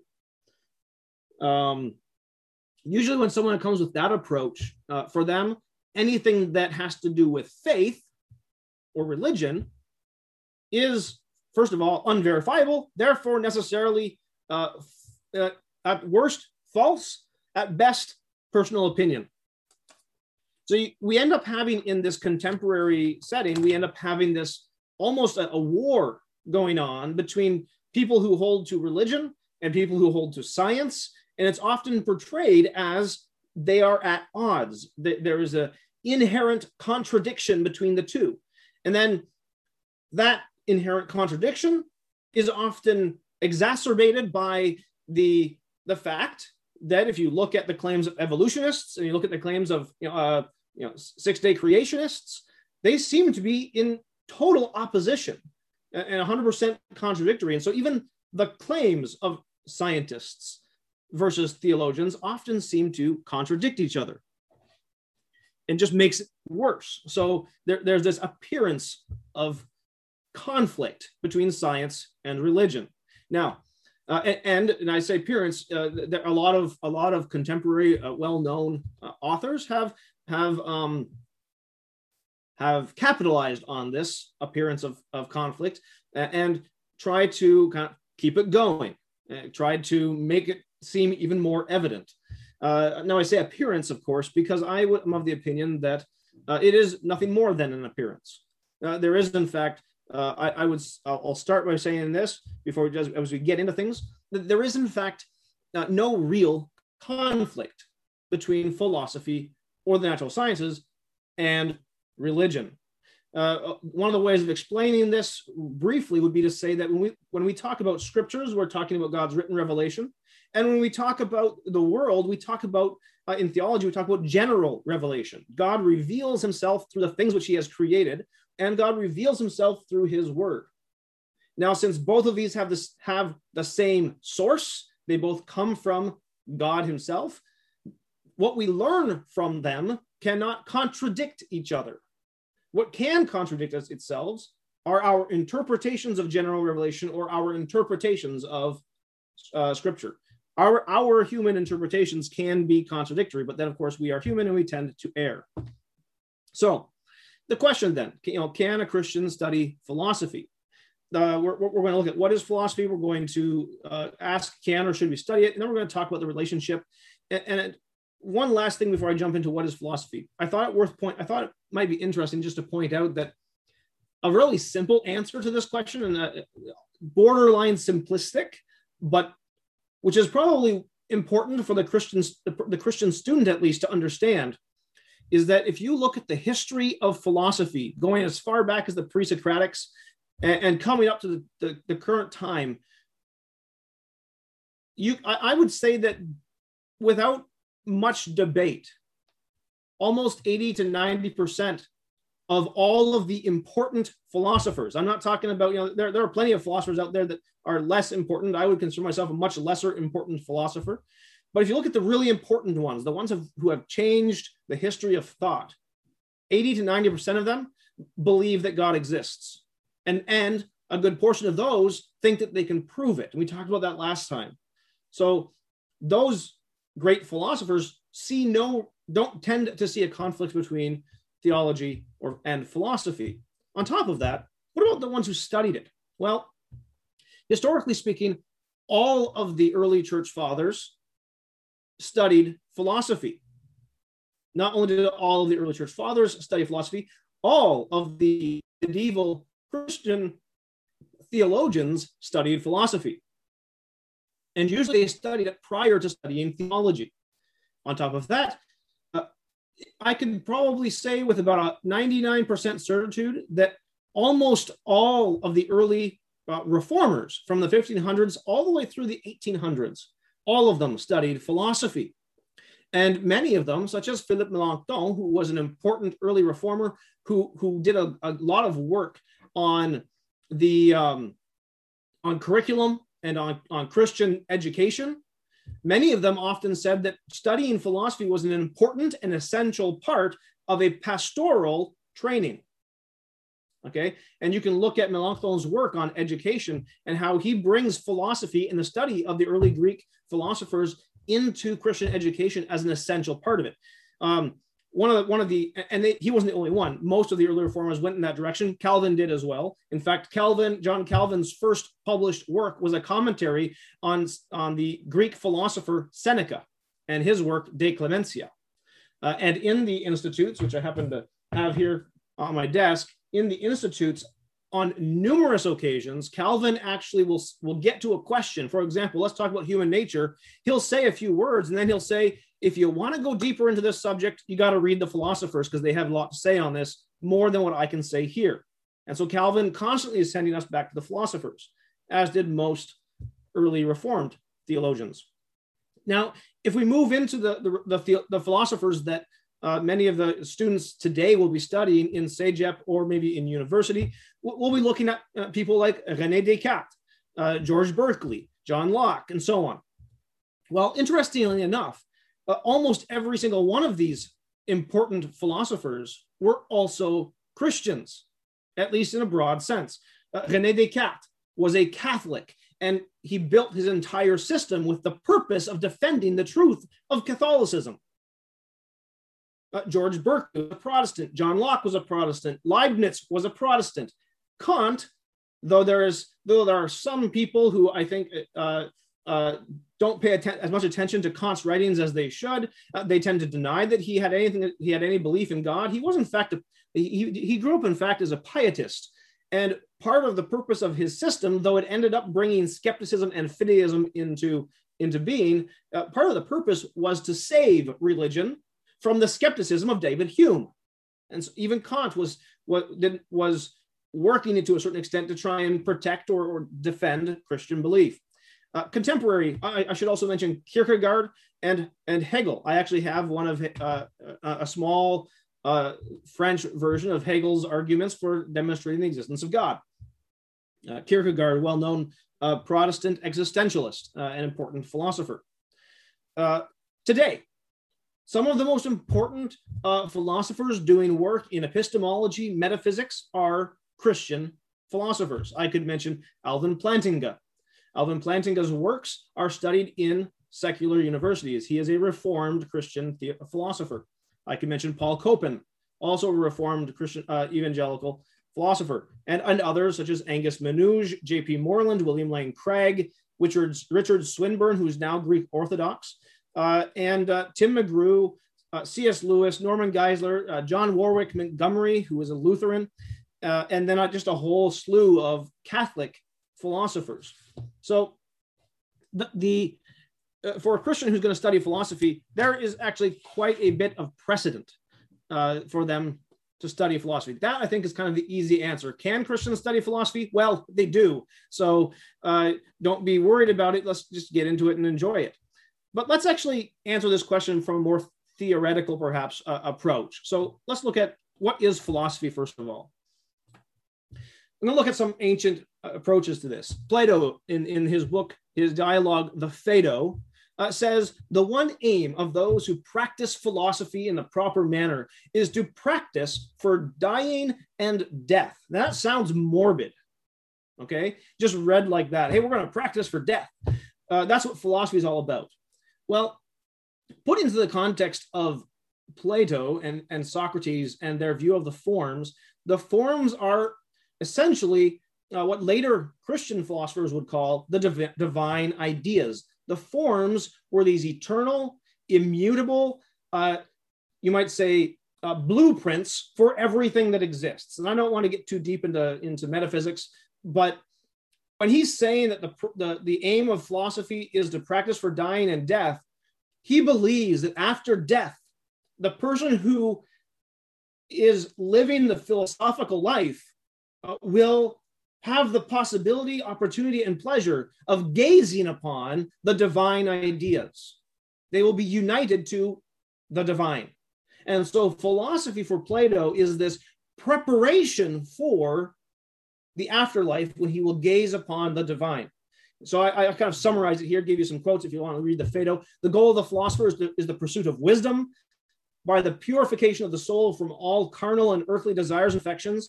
In this way, he comes to know the just itself, the beautiful itself, the good itself, and all the other immutable eternal forms, and in fact, the divine itself. That's what the purpose of philosophy is, to know the just, the good, the beautiful, in fact, God. According to Plato, that's what it is. That, by the way, is why a number of early church fathers were Platonists, because they studied Plato and they realized that what Plato was saying from a pagan perspective agrees very much with what Paul was saying in the Word of God. If you think, for example, about Paul, who says that he would much prefer to be in the presence of God, but it's expedient that I stay alive for your benefit. For me to live as Christ and to die as gain, would say Paul. And Socrates would say, though he knew not Christ, Socrates would probably say, you are dead on. That's exactly right. That is the philosophic life. Aristotle in Metaphysics, he says this, it is right also that philosophy should be called knowledge of the truth. For the end of theoretical knowledge is truth, while that of practical knowledge is action. And so practical knowledge would include ethics or morality. Theoretical knowledge is the study of anything in as much as it is and what are its causes or principles. Giovanni Reale, who wrote I think one of the most interesting commentaries on the metaphysics of Aristotle, to be published in recent times, he says, philosophy, on the contrary, has as its object an inquiry concerning reality, not insofar as it is determined to this or that particular reality, but rather as it considers reality itself. Reality qua reality, or being qua being. Now that word qua is Latin and essentially can be translated as the word as. So it's very much this idea, you might even say reality per se, reality as reality, or being as being. And so that's what this idea of metaphysics is, and philosophy to a certain extent for Aristotle is the study of being as being. Not this dog, but the nature of canine nature. And even let's go beyond canine nature and let's study the divine. And in fact, for Aristotle, the highest knowledge would be the study of the first cause, God. Martin Heidegger, here's a more contemporary philosopher who lived in the early 1900s. There's a lot I could say about him. I'm not going to get into all of it. This is what he says in his book, Introduction to Metaphysics. Philosophizing means asking, why are there beings at all instead of nothing? Or why is there nothing? Why is there something rather than nothing? Actually, asking this means venturing to exhaust, to question thoroughly the inexhaustible wealth of this question by unveiling what it demands that we question. Whenever such a venture occurs, there is philosophy. Now, Martin Heidegger is notoriously difficult.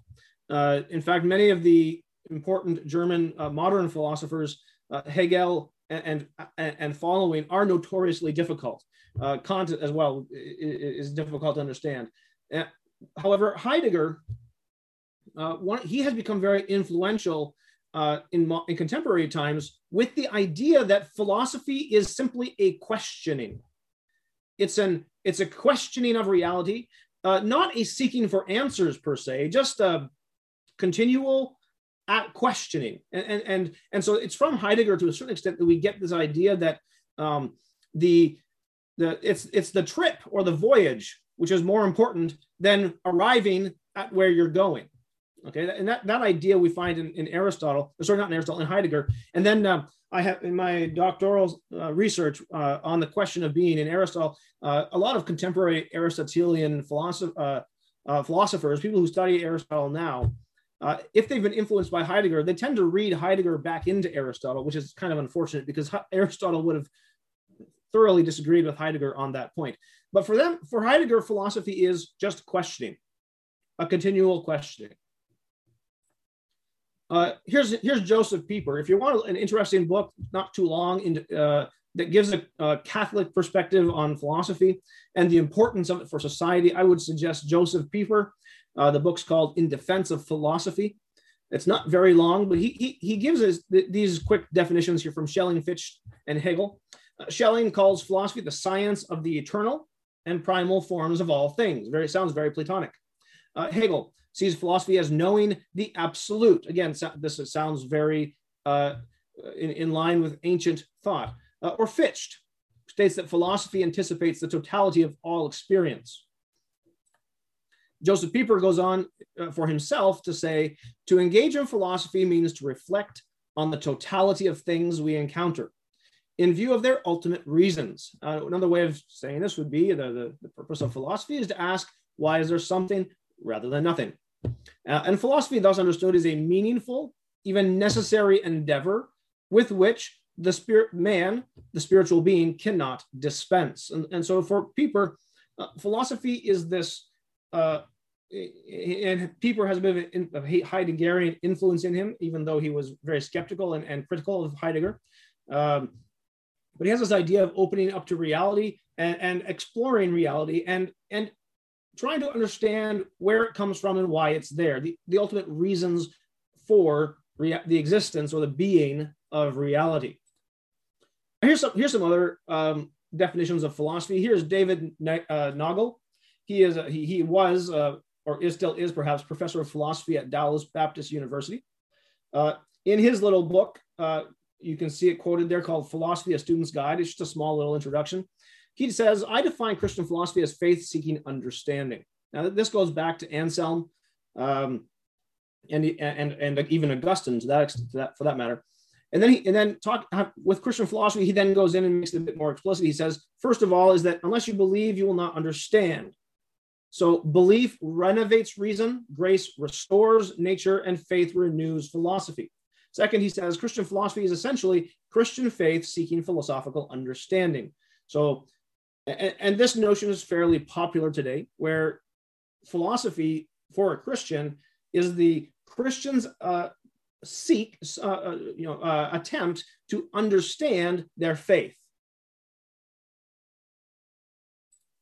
Mark Foreman, professor, also a Protestant evangelical professor, professor of philosophy at Liberty University. Again, I don't know if he's still there. Liberty University recently let go a good portion of their Department of Philosophy. So, but he was there when he published this book, Prelude to Philosophy. He says philosophy is the critical examination of our fundamental beliefs concerning the nature of reality, knowledge, and truth, and our moral and social values.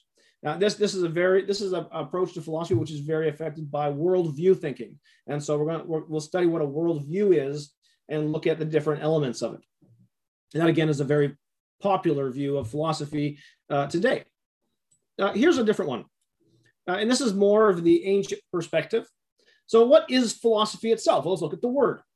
Philosophy in English is actually an anglicization of the combination of two Greek words, philia and sophia.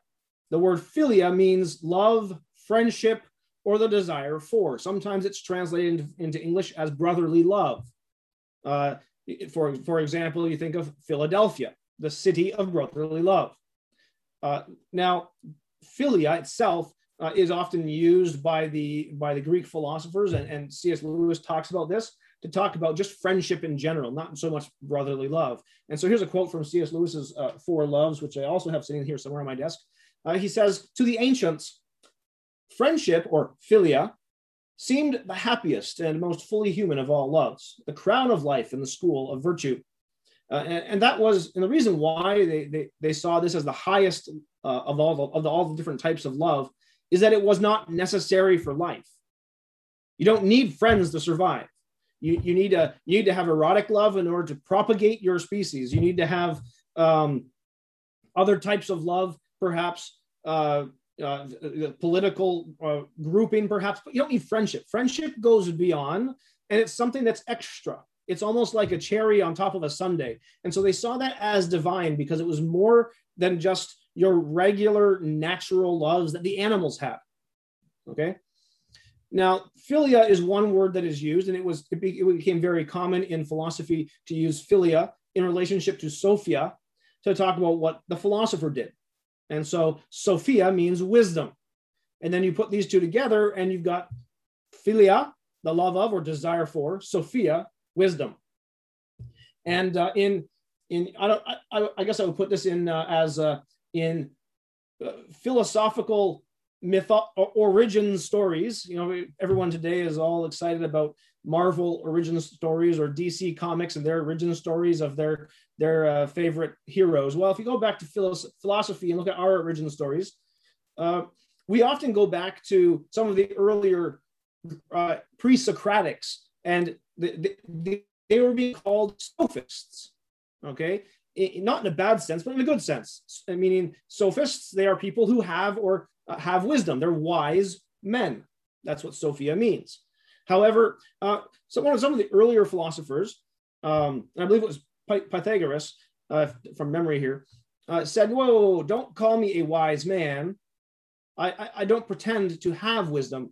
However, I do love wisdom, and I desire wisdom, and I want wisdom. So don't call me a sophist. Call me a philosopher, a person who loves or tends towards or desires to have wisdom." Now, this should also ring a bell for anyone who's read Proverbs, where Solomon portrays wisdom calling for us and asking us to come towards her in the streets.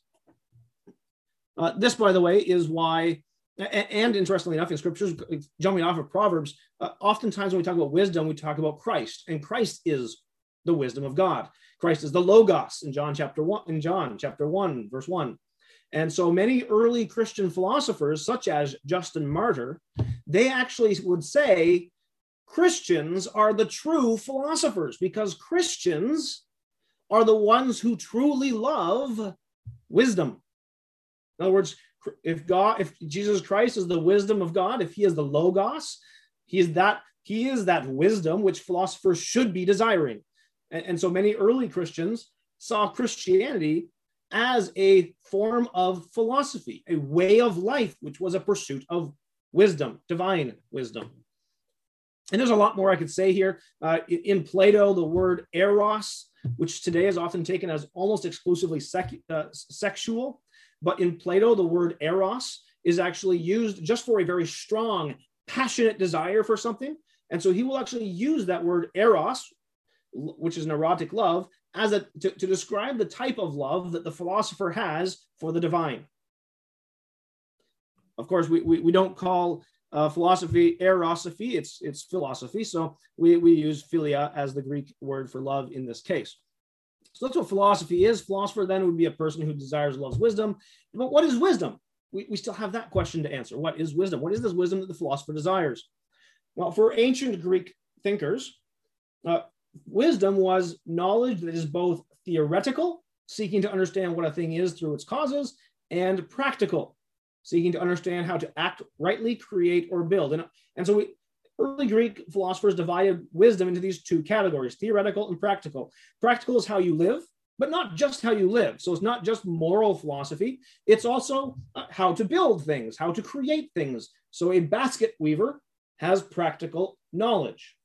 A contractor has practical knowledge. A mechanic has practical knowledge. They understand how to do things, to work manually and do it rightly. Scientists, or people who study nature for the sake of knowledge, and by implication, philosophers, and even to a certain extent, theologians, would be pursuing theoretical knowledge. Now, theoretical knowledge, again, it's basically the idea of understanding something through its causes, but it's also something that's not practical per se. And so if you go into some of the early Reformed theologians, you're going to see there's actually kind of a debate about theology. Is theology practical or theoretical?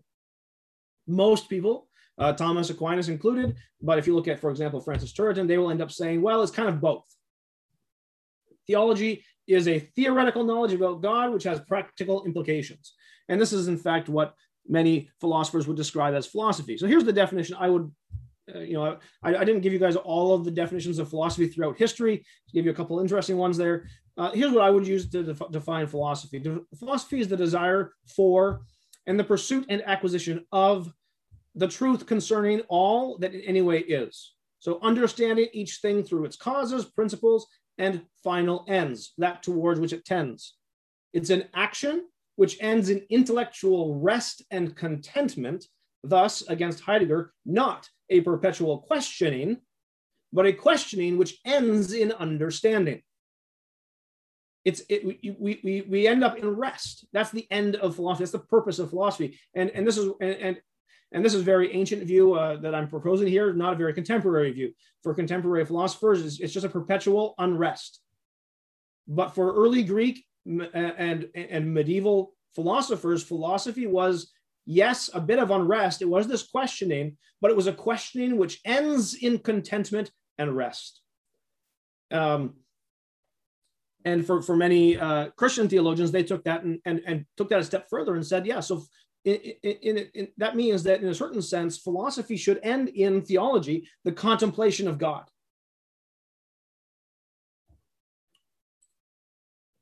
Just a couple of comments here. Sometimes we use philosophy in other ways, the word philosophy. Sometimes it can be used as the attempt to study and systematically articulate what one understands about any given subject by grasping that subject's causes and principles and ends. So we'll talk about, if you're studying theology, you'll talk about the philosophy of ministry. You may talk, if you're studying science, you may talk about the philosophy of science. If you're studying history, you may talk about the philosophy of history, and so on and so forth. I mean, just philosophy of, followed by just about any domain of study, and you've got this domain of thought which overlooks that particular study and talks about how it should be done and how it works and so on. That's one other way of using the word philosophy. Sometimes we'll talk about, what is your philosophy of life? Anyone who's had a job interview, if it's for maybe like working at a bank or something, they may ask you something like, hey, what is your philosophy of life? So the next thing we've got to ask is, what is the starting point of philosophy? Now, again, there are some major differences between contemporary philosophy and ancient medieval philosophy. Here is Aristotle's perspective in the Metaphysics. It is owing to their wonder that men both now begin and at first began to philosophize. And a man who is puzzled and wonders thinks himself ignorant. Whence, even the lover of myth is, in a sense, a lover of wisdom. For myth is composed of wonders. Therefore, since they philosophized in order to escape from ignorance, evidently they were pursuing science in order to know, and not for any utilitarian end, which is why Aristotle and many philosophers following him are known to have said that philosophy is for no purpose, or it is useless, you might say, in quotation marks. Why do you study philosophy? Well, I don't study it for anything other than to study philosophy, to gain knowledge of it. So it doesn't have a utilitarian end; it's an end in itself, which is a whole other interesting question. But for these ancient philosophers, philosophy begins in wonder, and you could probably portray this as the child who sees a caterpillar crawling across the ground and just becomes totally amazed by this, or a person who walks outside and is just blown away by the beauty of flowers or trees or the stars. And for Aristotle, that's where philosophy begins. It begins in this wonder at seeing things which just blow your mind. In some of the contemporary continental thought, such as I mentioned Heidegger, they often have philosophy beginning in a form of existential angst, a worry or fear, or something along those lines. I will admit I tend to prefer the ancient approach to the beginning of philosophy. So it begins in wonder, a desire to understand. So with those ideas in mind about what philosophy is, can or should we study philosophy? Now, I will say just before I jump in here, I think that the easy answer is yes, and with a great sense of urgency. Let's look at, there are two questions that we need to ask when we get into this. First of all, is it possible to be a Christian and not philosophize? Now, this, interestingly enough, to be a Christian is a subgroup, you might say, of to be a human. So we could ask, is it possible even to be a human and not philosophize? And if the answer to the second question is, it is that you cannot be human and not philosophize, then forcibly, if you're a Christian, unless you're not human, you must philosophize. So let's look at some of these questions here. Aristotle, quoted in a work that is now lost, but which was quoted by Alexander, he said this: if someone were to say that one should not philosophize, then, since to philosophize is both to inquire into the very question whether one should philosophize or not, and also to pursue philosophical contemplation, by showing that each of them is proper for a man, we shall wholly refute the view stated. So he's essentially presenting an argument here, which is designed to show the incoherency of someone who says you should not philosophize. By making that statement, you are in fact making a philosophical statement. You are in fact asking a philosophical question. Note the question here. To philosophize is both to inquire into the very question whether one should philosophize or not, and also to pursue philosophical contemplation. So as soon as you ask that question, can or should a Christian study philosophy or do philosophy or philosophize? As soon as you ask that question, you have begun doing philosophy. You have started philosophizing. And if you then proceed to answer that question and perhaps even give a reason for the answer that you give, well, at that point you are doing philosophy. And so Aristotle here is just pointing out, in fact, you cannot actually even ask that question without doing philosophy. But let's not stop with Aristotle. I want to mention John Davenant, and two of the people that I'll be referring to quite frequently throughout the rest of this presentation are John Davenant and Thomas Aquinas. John Davenant, you can see his life was from 1572 to 1641, was a very important Reformed theologian. He was significant at the Synod of Dort, and he wrote a number of important books, amongst them a commentary on the book of Colossians, which is 2 volumes long, and which you can download for free, probably from Internet Archive or from Google Books. And it is an excellent commentary on Colossians. He has an entire section just on the Colossians chapter 2, verse 8, which is significant because that is the one verse where Paul says, beware of philosophy, okay? So John Davenant will interact with that and try to explain that verse. And I will note, I'm using John Davenant, one, because he's a Protestant, he's an important Reformed theologian, but also because his understanding of that verse is actually fairly common among Christian theologians from the very beginning, with the early patristic thought all the way up and through to the present day. So his interpretation of Colossians 2:8 is fairly common. I could have, and I'll mention this as well for anyone who might be interested, I could have used, and I wanted to, a part of me really wanted to jump into that, a work by an early Greek Cappadocian father named Basil of Caesarea. He actually wrote a book, which the title sometimes varies depending on how people translate it. It essentially, the title of the book is essentially why young men or young people should study Greek literature. Okay, and so this early Greek Cappadocian father is giving arguments as to why they should. I thought I might use him, but I don't think I'll have time. So John Davenant says this: if therefore the apostle had condemned and rejected philosophy, he would verily have rejected the light of reason and would have cast great injury upon God, the author of it. John Davenant is, like I said, quite orthodox in this. This is the typical early Protestant view on philosophy. And his point is this: if the apostle was condemning philosophy outright, beware of philosophy, then he would be basically saying what God created, the human being with a natural light of reason, the ability to look at the world and understand what things about the world, God would basically reject, or Paul would be rejecting God's creation. Okay, and God is the creator of human beings. It is God who created man with a desire to understand truth. It's not something that Aristotle describes men by nature desire to know, or in some translations, desire to know the truth.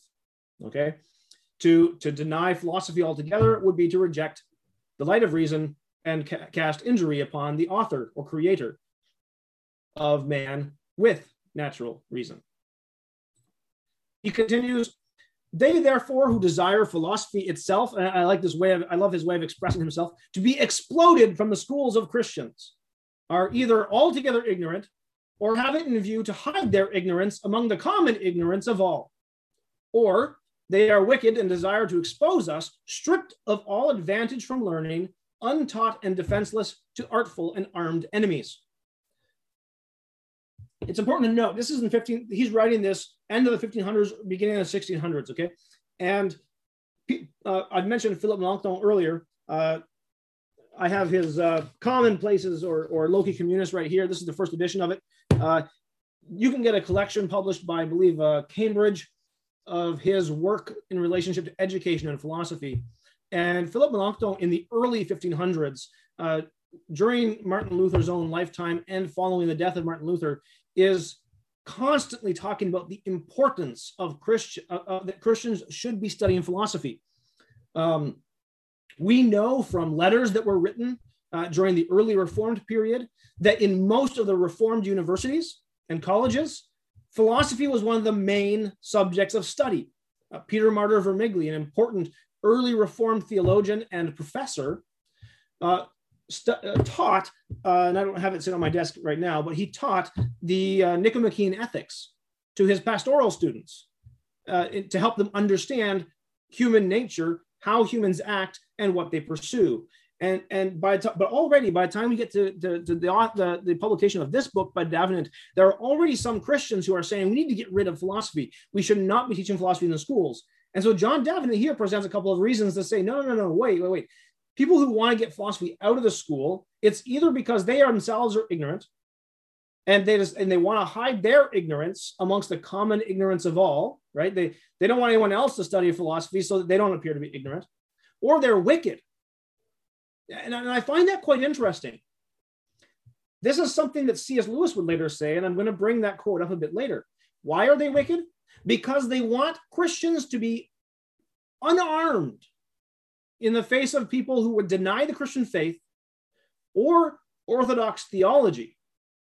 John Davenant views philosophy as one of the weapons that a Christian has in his arsenal to defend the Christian faith against either heretics or atheists, agnostics, and other religions. To therefore say the Christian should not study philosophy is to take away from him by force one of his weapons, one of his means of defense. C.S. Lewis, which by the way, and you'll note here the second one, this is from an article called Learning in Wartime, written in the 1940s. If you don't go on thinking rationally, you will think irrationally. Note how that sounds very similar to the comment by Aristotle, where to deny philosophy is to do philosophy, but to do it poorly. And so at this point, you might actually say the question should not be, can or should a Christian study philosophy? The question should be, are they going to philosophize well or poorly? Okay, the study of philosophy will allow them to do philosophy well. If they don't study it, they will do philosophy poorly. Now that might sound strange, but let's think about a different example. Take for example someone who wants to run. So they want to get involved in running races or marathons. Okay, one of the things that you have to do in order to learn how to run well. I used to play soccer a lot, and I actually need to get back in shape. So I'm gonna have to start doing this myself. When I played soccer, one of the things you have to learn is how to breathe properly. Now that just seems strange, doesn't it? I mean, people breathe naturally. I mean, you don't think about how to breathe. Most people don't sit around thinking, I got to breathe. Okay, breathe in, breathe out. People don't do that. We just breathe naturally. But wait a second. If you want to learn how to run a marathon and run a marathon well, if you want to be a good, for example, soccer player, you have to learn how to breathe well, how to breathe properly. And if you don't, you will not be able to keep up with those who have learned how to breathe properly. So to take that and put it back on philosophy. People philosophize by nature. As Aristotle said, all men desire to know truth. The question then becomes not, do we philosophize or not? It becomes, do we philosophize well or not? We, in fact, should be learning philosophy so that rather than thinking irrationally, we are thinking rationally, as C.S. Lewis would say. Or in the second quote here, which sounds very much like the quote from Davenant, which I mentioned earlier, to be ignorant and simple now, in other words, not to be able to meet the enemies on their own ground, would be to throw down our weapons and to betray our uneducated brethren who have, under God, no defense but us against the intellectual attacks of the heathen. This is one of my professor's favorite quotes. Good philosophy must exist if for no other reason, because bad philosophy needs to be answered. This actually makes me think of I used to read a lot of Louis L'Amour. I don't know if you guys know who Louis L'Amour is. He wrote Western books. And one of the things that he would constantly mention is that if only the evil men have weapons, who will defend men who are just? Good people need to have weapons in order to defend themselves. Otherwise, they will be entirely at the mercy of evil men who have guns anyways because they intend evil.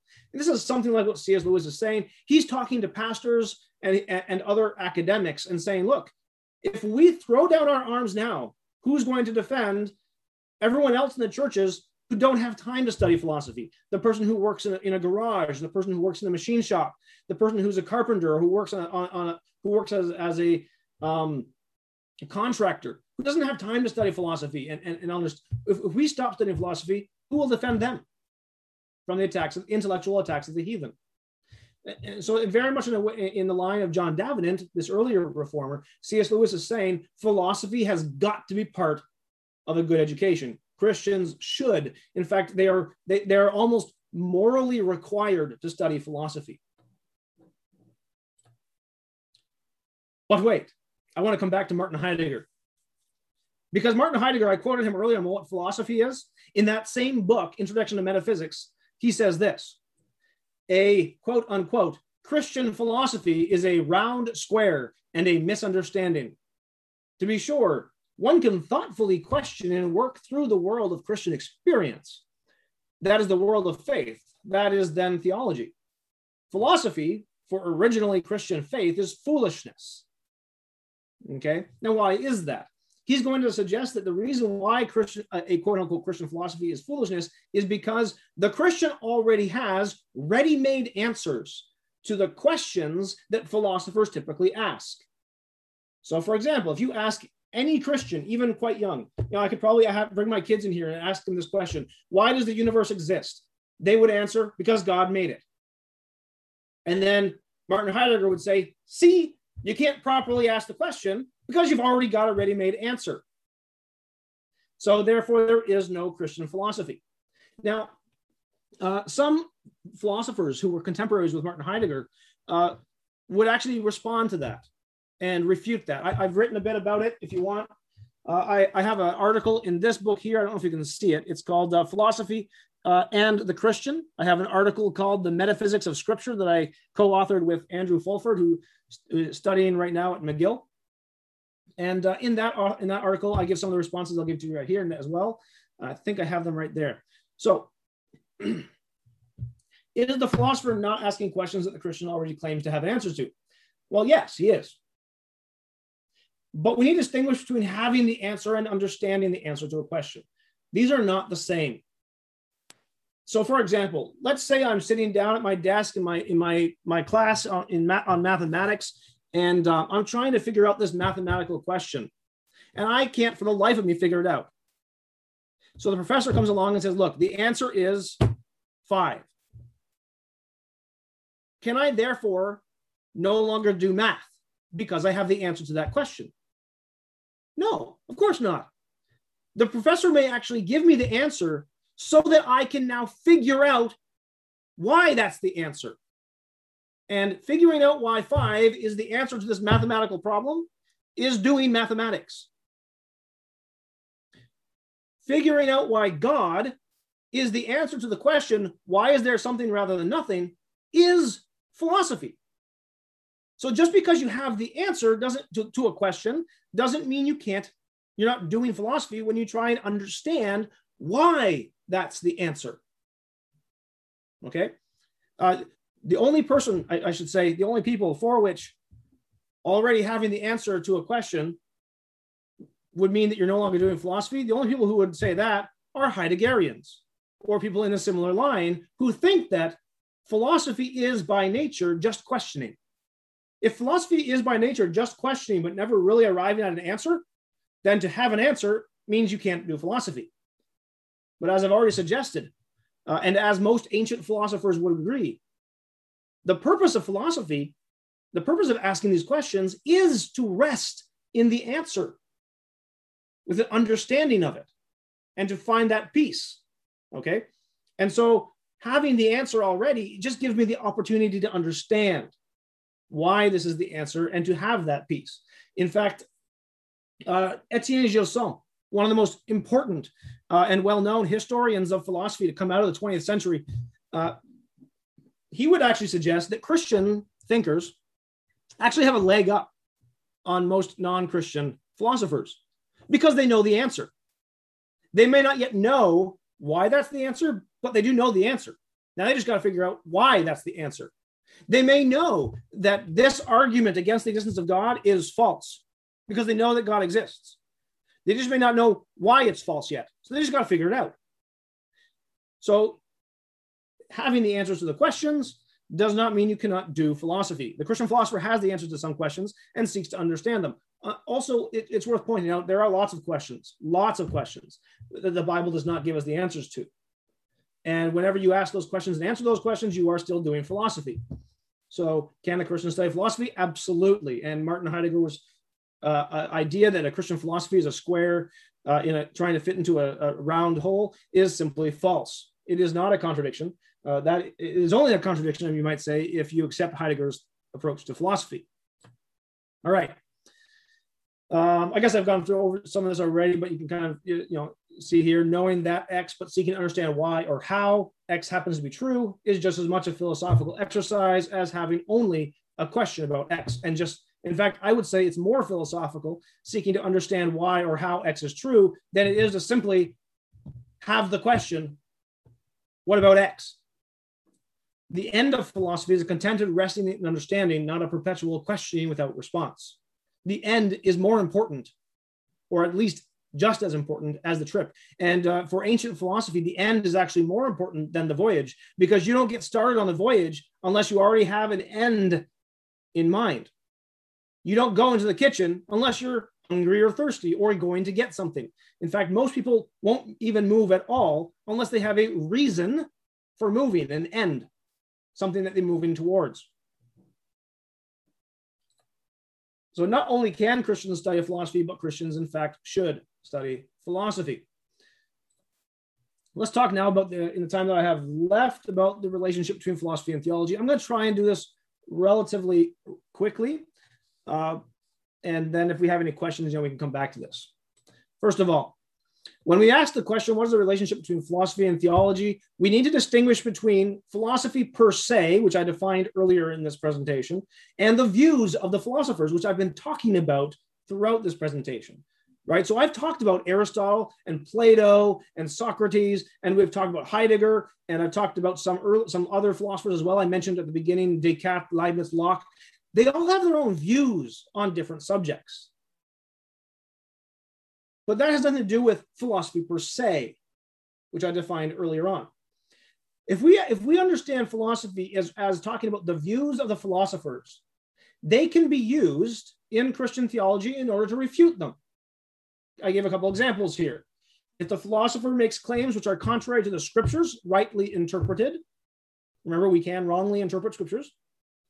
If they make claims which are contrary to the scriptures, rightly interpreted, then we can study their claims in order to refute them. So if they deny the existence of God, well, we can study their arguments in order to refute their arguments. We can, and in fact, many theologians do so. So if you read just about any worthwhile systematic theology, such as Charles Hodge or Francis Turretin or others, you will find sections where they get into arguments for the existence, against the existence of God, and they refute them. Augustine refutes arguments against God from the problem of evil, as does Aquinas, as do most Christian theologians. How about denying the existence of the human soul? Claiming that man is nothing but matter. We can study the naturalists or the materialists and then study them in order to refute them. How about denying the final judgment or denying any key Christian doctrine? In order to refute their claims, you must study them. And then you can use that, for example, if I was going to do a presentation on the Trinity, I might study the views of Muslim theologians in order to refute them. We can also study the views of the philosophers in order to persuade others of the truth of Christian theology. So the philosophers aren't always wrong. Sometimes they get things right. And this is what Augustine had to say about the Platonists. He says, moreover, if those who are called philosophers, and especially the Platonists, have said aught that is true and in harmony with our faith, we are not only not to shrink from it, but to claim it for our own use from those who have unlawful possession of it. The early patristic authors, when they would look at the philosophers, what they would see is, well, there's a bunch of errors here, but there's also some truth. And so they would say it And sometimes they use the example, and Augustine uses this precise example, studying the philosophers and taking the truths that they have discovered to use that in theology. That's like the Hebrews pillaging the Egyptians just before the Exodus. So they took the riches of Egypt with them when they left. And Augustine says, not only should we not be afraid of the philosophers, on the contrary, we should study them. And whenever we find something that's true, we should do like the Hebrews. Take what's true and put it where it rightfully belongs. Because as most patristic theologians said, all truth is God's truth. And so we put that in Christian theology and use it to persuade others of the truth of Christian theology.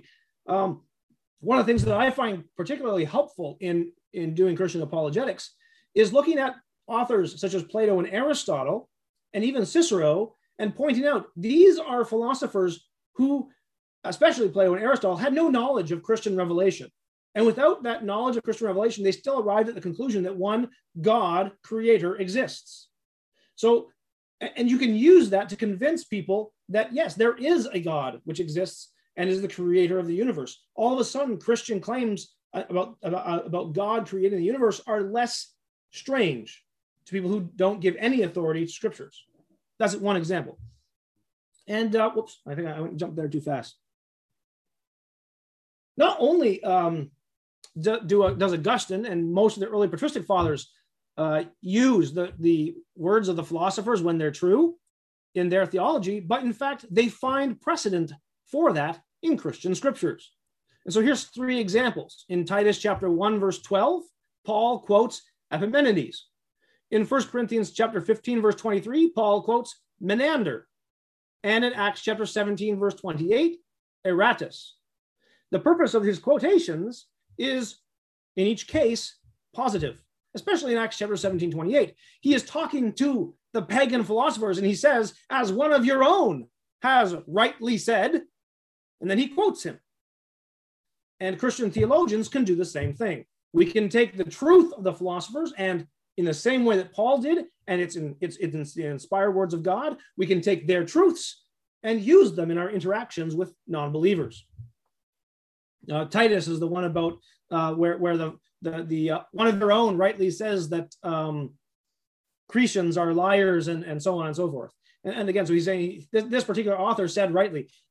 And this, by the way, has been used by many Christian apologists to point out to Christians, hey, if you're listening to a non-Christian singer, or you're reading a non-Christian fiction author or philosopher or poet or whatever, and they say something that's true, use it. The scriptures do exactly that. And God saw fit to include these pagan thoughts in the Word of God. And this is not the only place, but those are the 3 that come to mind in the New Testament. So Davenant says this. To conclude then, in a word, if the errors of philosophers or their crabbed subtleties are marked out under the term philosophy, then we are free to reject and condemn such philosophy. But if we may call the knowledge of the truth discovered by the light of natural reason by this term, philosophy, we judge that it is not to be condemned, but to be cultivated. And most of the early reformers, when they talk about the errors or crabbed subtleties of the philosophers, what they will often do is they will call those things abuses of philosophy. Whenever philosophy is used to try and prove something true that is in fact false, it is an abuse of philosophy, because the purpose of philosophy is to understand truth, to discover, reveal, and help us to understand it. And so he says, but if knowledge of the truth is philosophy, then it is not to be condemned but cultivated. We should, in fact, think philosophically and study philosophy in order to think better as philosophers. Other uses of philosophy in theology. And here we're going to look at philosophy per se. Okay, we've talked about the how we can use the different philosophers and their particular views. Let's look at how we can use philosophy per se in theology.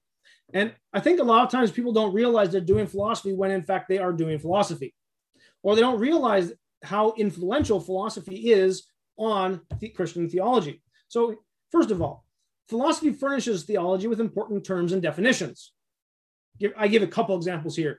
The examples are plethora, but the word being, the word essence, nature, substance, faith, power, knowledge, and so forth. These terms are not defined in Scripture. My Bible does not come with an inspired dictionary telling me what all of the words mean. Even when you get, as I have multiple copies of lexicons, from Greek to English lexicons. I have a Greek to French lexicon. When you're studying these lexicons, you're not looking at definitions. You're looking at Greek scholars who have studied the usage of terms in the Greek language coming from the first century and have said, this is how the word seems to be typically used in this context. This is not an inspired definition. In fact, the best Greek to English lexicons will look not only at how scriptures use this particular Greek term, but they'll look at how other authors of the same time period and earlier and before and after used the term. And so, for example, the word logos in John chapter 1, verse 1, they'll look at how that word was used by Aristotle and Plato, and they'll look at Cicero and other authors of that time period. How did they use the word logos? Well, they seem to use it in this context to mean word. Sometimes they use it to mean reason. Sometimes they use it to mean phrase or thought. And then on the basis of all of those different usages, they can then suggest this is probably what John means in John chapter 1, verse 1, when he says, in the beginning was the word, the logos, right? But those are not definitions. The Bible does not give us a definition of the Greek term logos. That's something that you have to have already in your mind when you come to Scripture. What does the word mean? And so this is one of the places where philosophy helps theology. Philosophy furnishes theology with important terms and definitions. In fact, the doctrine of the Trinity is not even understandable if we don't understand the meanings of words such as nature, essence, and person. Those three terms, again, are not defined in Scripture. And even in the history of philosophy and theology, those three terms have often had different meanings. But we need to understand that when we talk about the doctrine of the Trinity, otherwise you can fall into error. Philosophy helps there. Number two, philosophy can be used to demonstrate what we call the preambles. Some people call them the presuppositions of the faith. This is from Aquinas in his commentary on Boethius' De Trinitate. He says, in order to demonstrate the preambles of faith, which we must necessarily know in the act of faith, such are the truths about God that are proved by natural reason. For example, that God exists, that he is one, and other truths of this sort about God or creatures proved in philosophy and presupposed by faith. So when you come to scriptures, we don't find a proof that God exists. We have simply the assumption God exists, and this is his word. Aquinas is going to say philosophy proves what theology takes for granted. And this is not just Aquinas. Some people might say, oh, that's just Catholic thinking. B.B. Warfield, the author of one of the most important books on the inspiration and authority of scriptures, also wrote two important articles on how theology is done. And he calls the demonstration of the preambles of the faith, he calls that apologetic theology. It's something that comes prior to theology and demonstrates the foundational beliefs upon which Christian theology is based. And you can, and I could, if anyone's interested in reading B.B. Warfield on that thought, I could just let me know, and I can send you the names of the articles. And this, by the way, this is just common among Reformed thought. I have sitting on my desk the 6 volumes of the entire works of John Flavel, and he says exactly the same thing. Philosophy can be used to demonstrate the preambles of faith. 3, there we are, help us better understand difficult doctrines, such as the Trinity, through the use of analogies. And so whenever you attempt to think through something, to try and understand what it means, but you know that it's a mystery that goes so beyond human thought that you can really only understand it through analogies or metaphors or similes or word images, anthropomorphisms or anthropopathisms. Whenever you're doing that, you are doing philosophy. You are thinking rationally in order to understand and discover the truth about some doctrine. 4, we can use philosophy in theology. Now, earlier I mentioned using the thoughts of the particular philosophers. Here I mean philosophy per se, that is the pursuit of truth, to refute false doctrines, heresies, and naysayers. Here's some quotes from John Davenant again. Philosophy, especially that which teaches the rules and the art of reasoning rightly, that is logic, is particularly necessary, and to be employed by all, here by all he means all Christians, in discriminating between and treating all controversies relating to religion. John Flavel, by the way, again, who I just mentioned, he's a Puritan author from about the same period. He has an entire treatise that he wrote on reasoning rightly, and he using that to refute heresy. Secondly, Davenant continues, the knowledge of philosophy is necessary, as well for the instruction of those who have not yet enrolled themselves under Christ, as for resistance, if they should obstinately oppose our religion. So we need to study philosophy in order to interact properly and rationally with non-Christians. Notice the idea that they've not yet enrolled themselves under Christ. They're not yet saved. They may be resisting the gospel, but we need to have a knowledge of philosophy in order to rightly interact with them and bring them to the gospel. Philosophy was often portrayed as a, I got the word right here, actually, as a preparatio evangelica, a preparation for the gospel. Again, so they who have been educated from childhood in the darkness of paganism cannot immediately bear the light of the gospel, but are first to be awakened by reasons drawn from natural light to contemplate this light, which is the gospel. That, by the way, is very much what Basil of Caesarea will argue in the book I mentioned earlier. 5. Philosophy provides us with hermeneutical principles for the proper interpretation of scriptures. This is something that I'm a member of the Evangelical Theological Society and the Evangelical Philosophical Society, and some philosophers recognize this. Some theologians recognize this. Other theologians are loath to recognize this. But here we have John Davenant, this important Reformed theologian, who points out that the knowledge of philosophy is useful, nay, necessary, to the clear understanding which everywhere occurs in the sacred scripture. For although the principles of our religion are derived from God, not from human reason or any philosophical science, yet many forms of speaking occur in the books of Holy Scripture, many examples and illustrations which cannot fully be understood and stated with perspicuity without the aids of human literature. So the studying of philosophy actually helps us better understand scriptures. And in fact, if you go and pull down any book on hermeneutics, I've read numerous books on hermeneutics, just about every single principle of hermeneutics is drawn from philosophy and supported by philosophical thought. Most contemporary people who study the scriptures today do not realize that a good portion of what is being currently written on biblical hermeneutics is actually influenced by the works of Gadamer, who was a disciple of Martin Heidegger, and has been introduced into Christian evangelical hermeneutics through through theologians such as Stanley Porter, who was an important Christian exegete. Number 6, the use of philosophy, it helps to fine-tune our intellects, preparing us for the study of theology by making us more apt to recognize truth, appreciate beauty, and pursue goodness. Davenant again. The use of philosophy and of literature is also valuable among Christians, since men's minds are prepared and rendered more acute by these studies for the treatment and reception of more sublime science, theology. Because we are able to adorn and enrich our dissertations on sacred things with the good sayings of philosophers. And this, by the way, is what Basil says. Basil says we should study the works of the early Greek thinkers in the same way that someone who wants to observe the sun in midday will prepare his eyes to look at the sun by first looking at its reflection in, for example, a puddle or in a mirror on the ground. And so he prepares his eyes for the great brightness of the sun by looking at its reflection in something else. 7, for the simple pleasure, and I actually like this one. Why study philosophy? For the simple pleasure of pursuing truth, goodness, and beauty. Davenant says in the last place, I also add this, that it may even be employed to the moderate and useful delight of the hearers, as a certain seasoning, as it were, drawn from polite literature.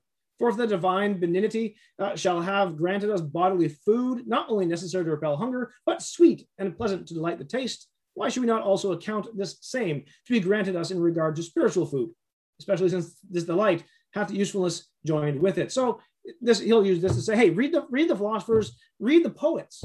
It's delightful. Grab Dante and pull him off the shelf and enjoy it. God has given us not just food, but pleasant food.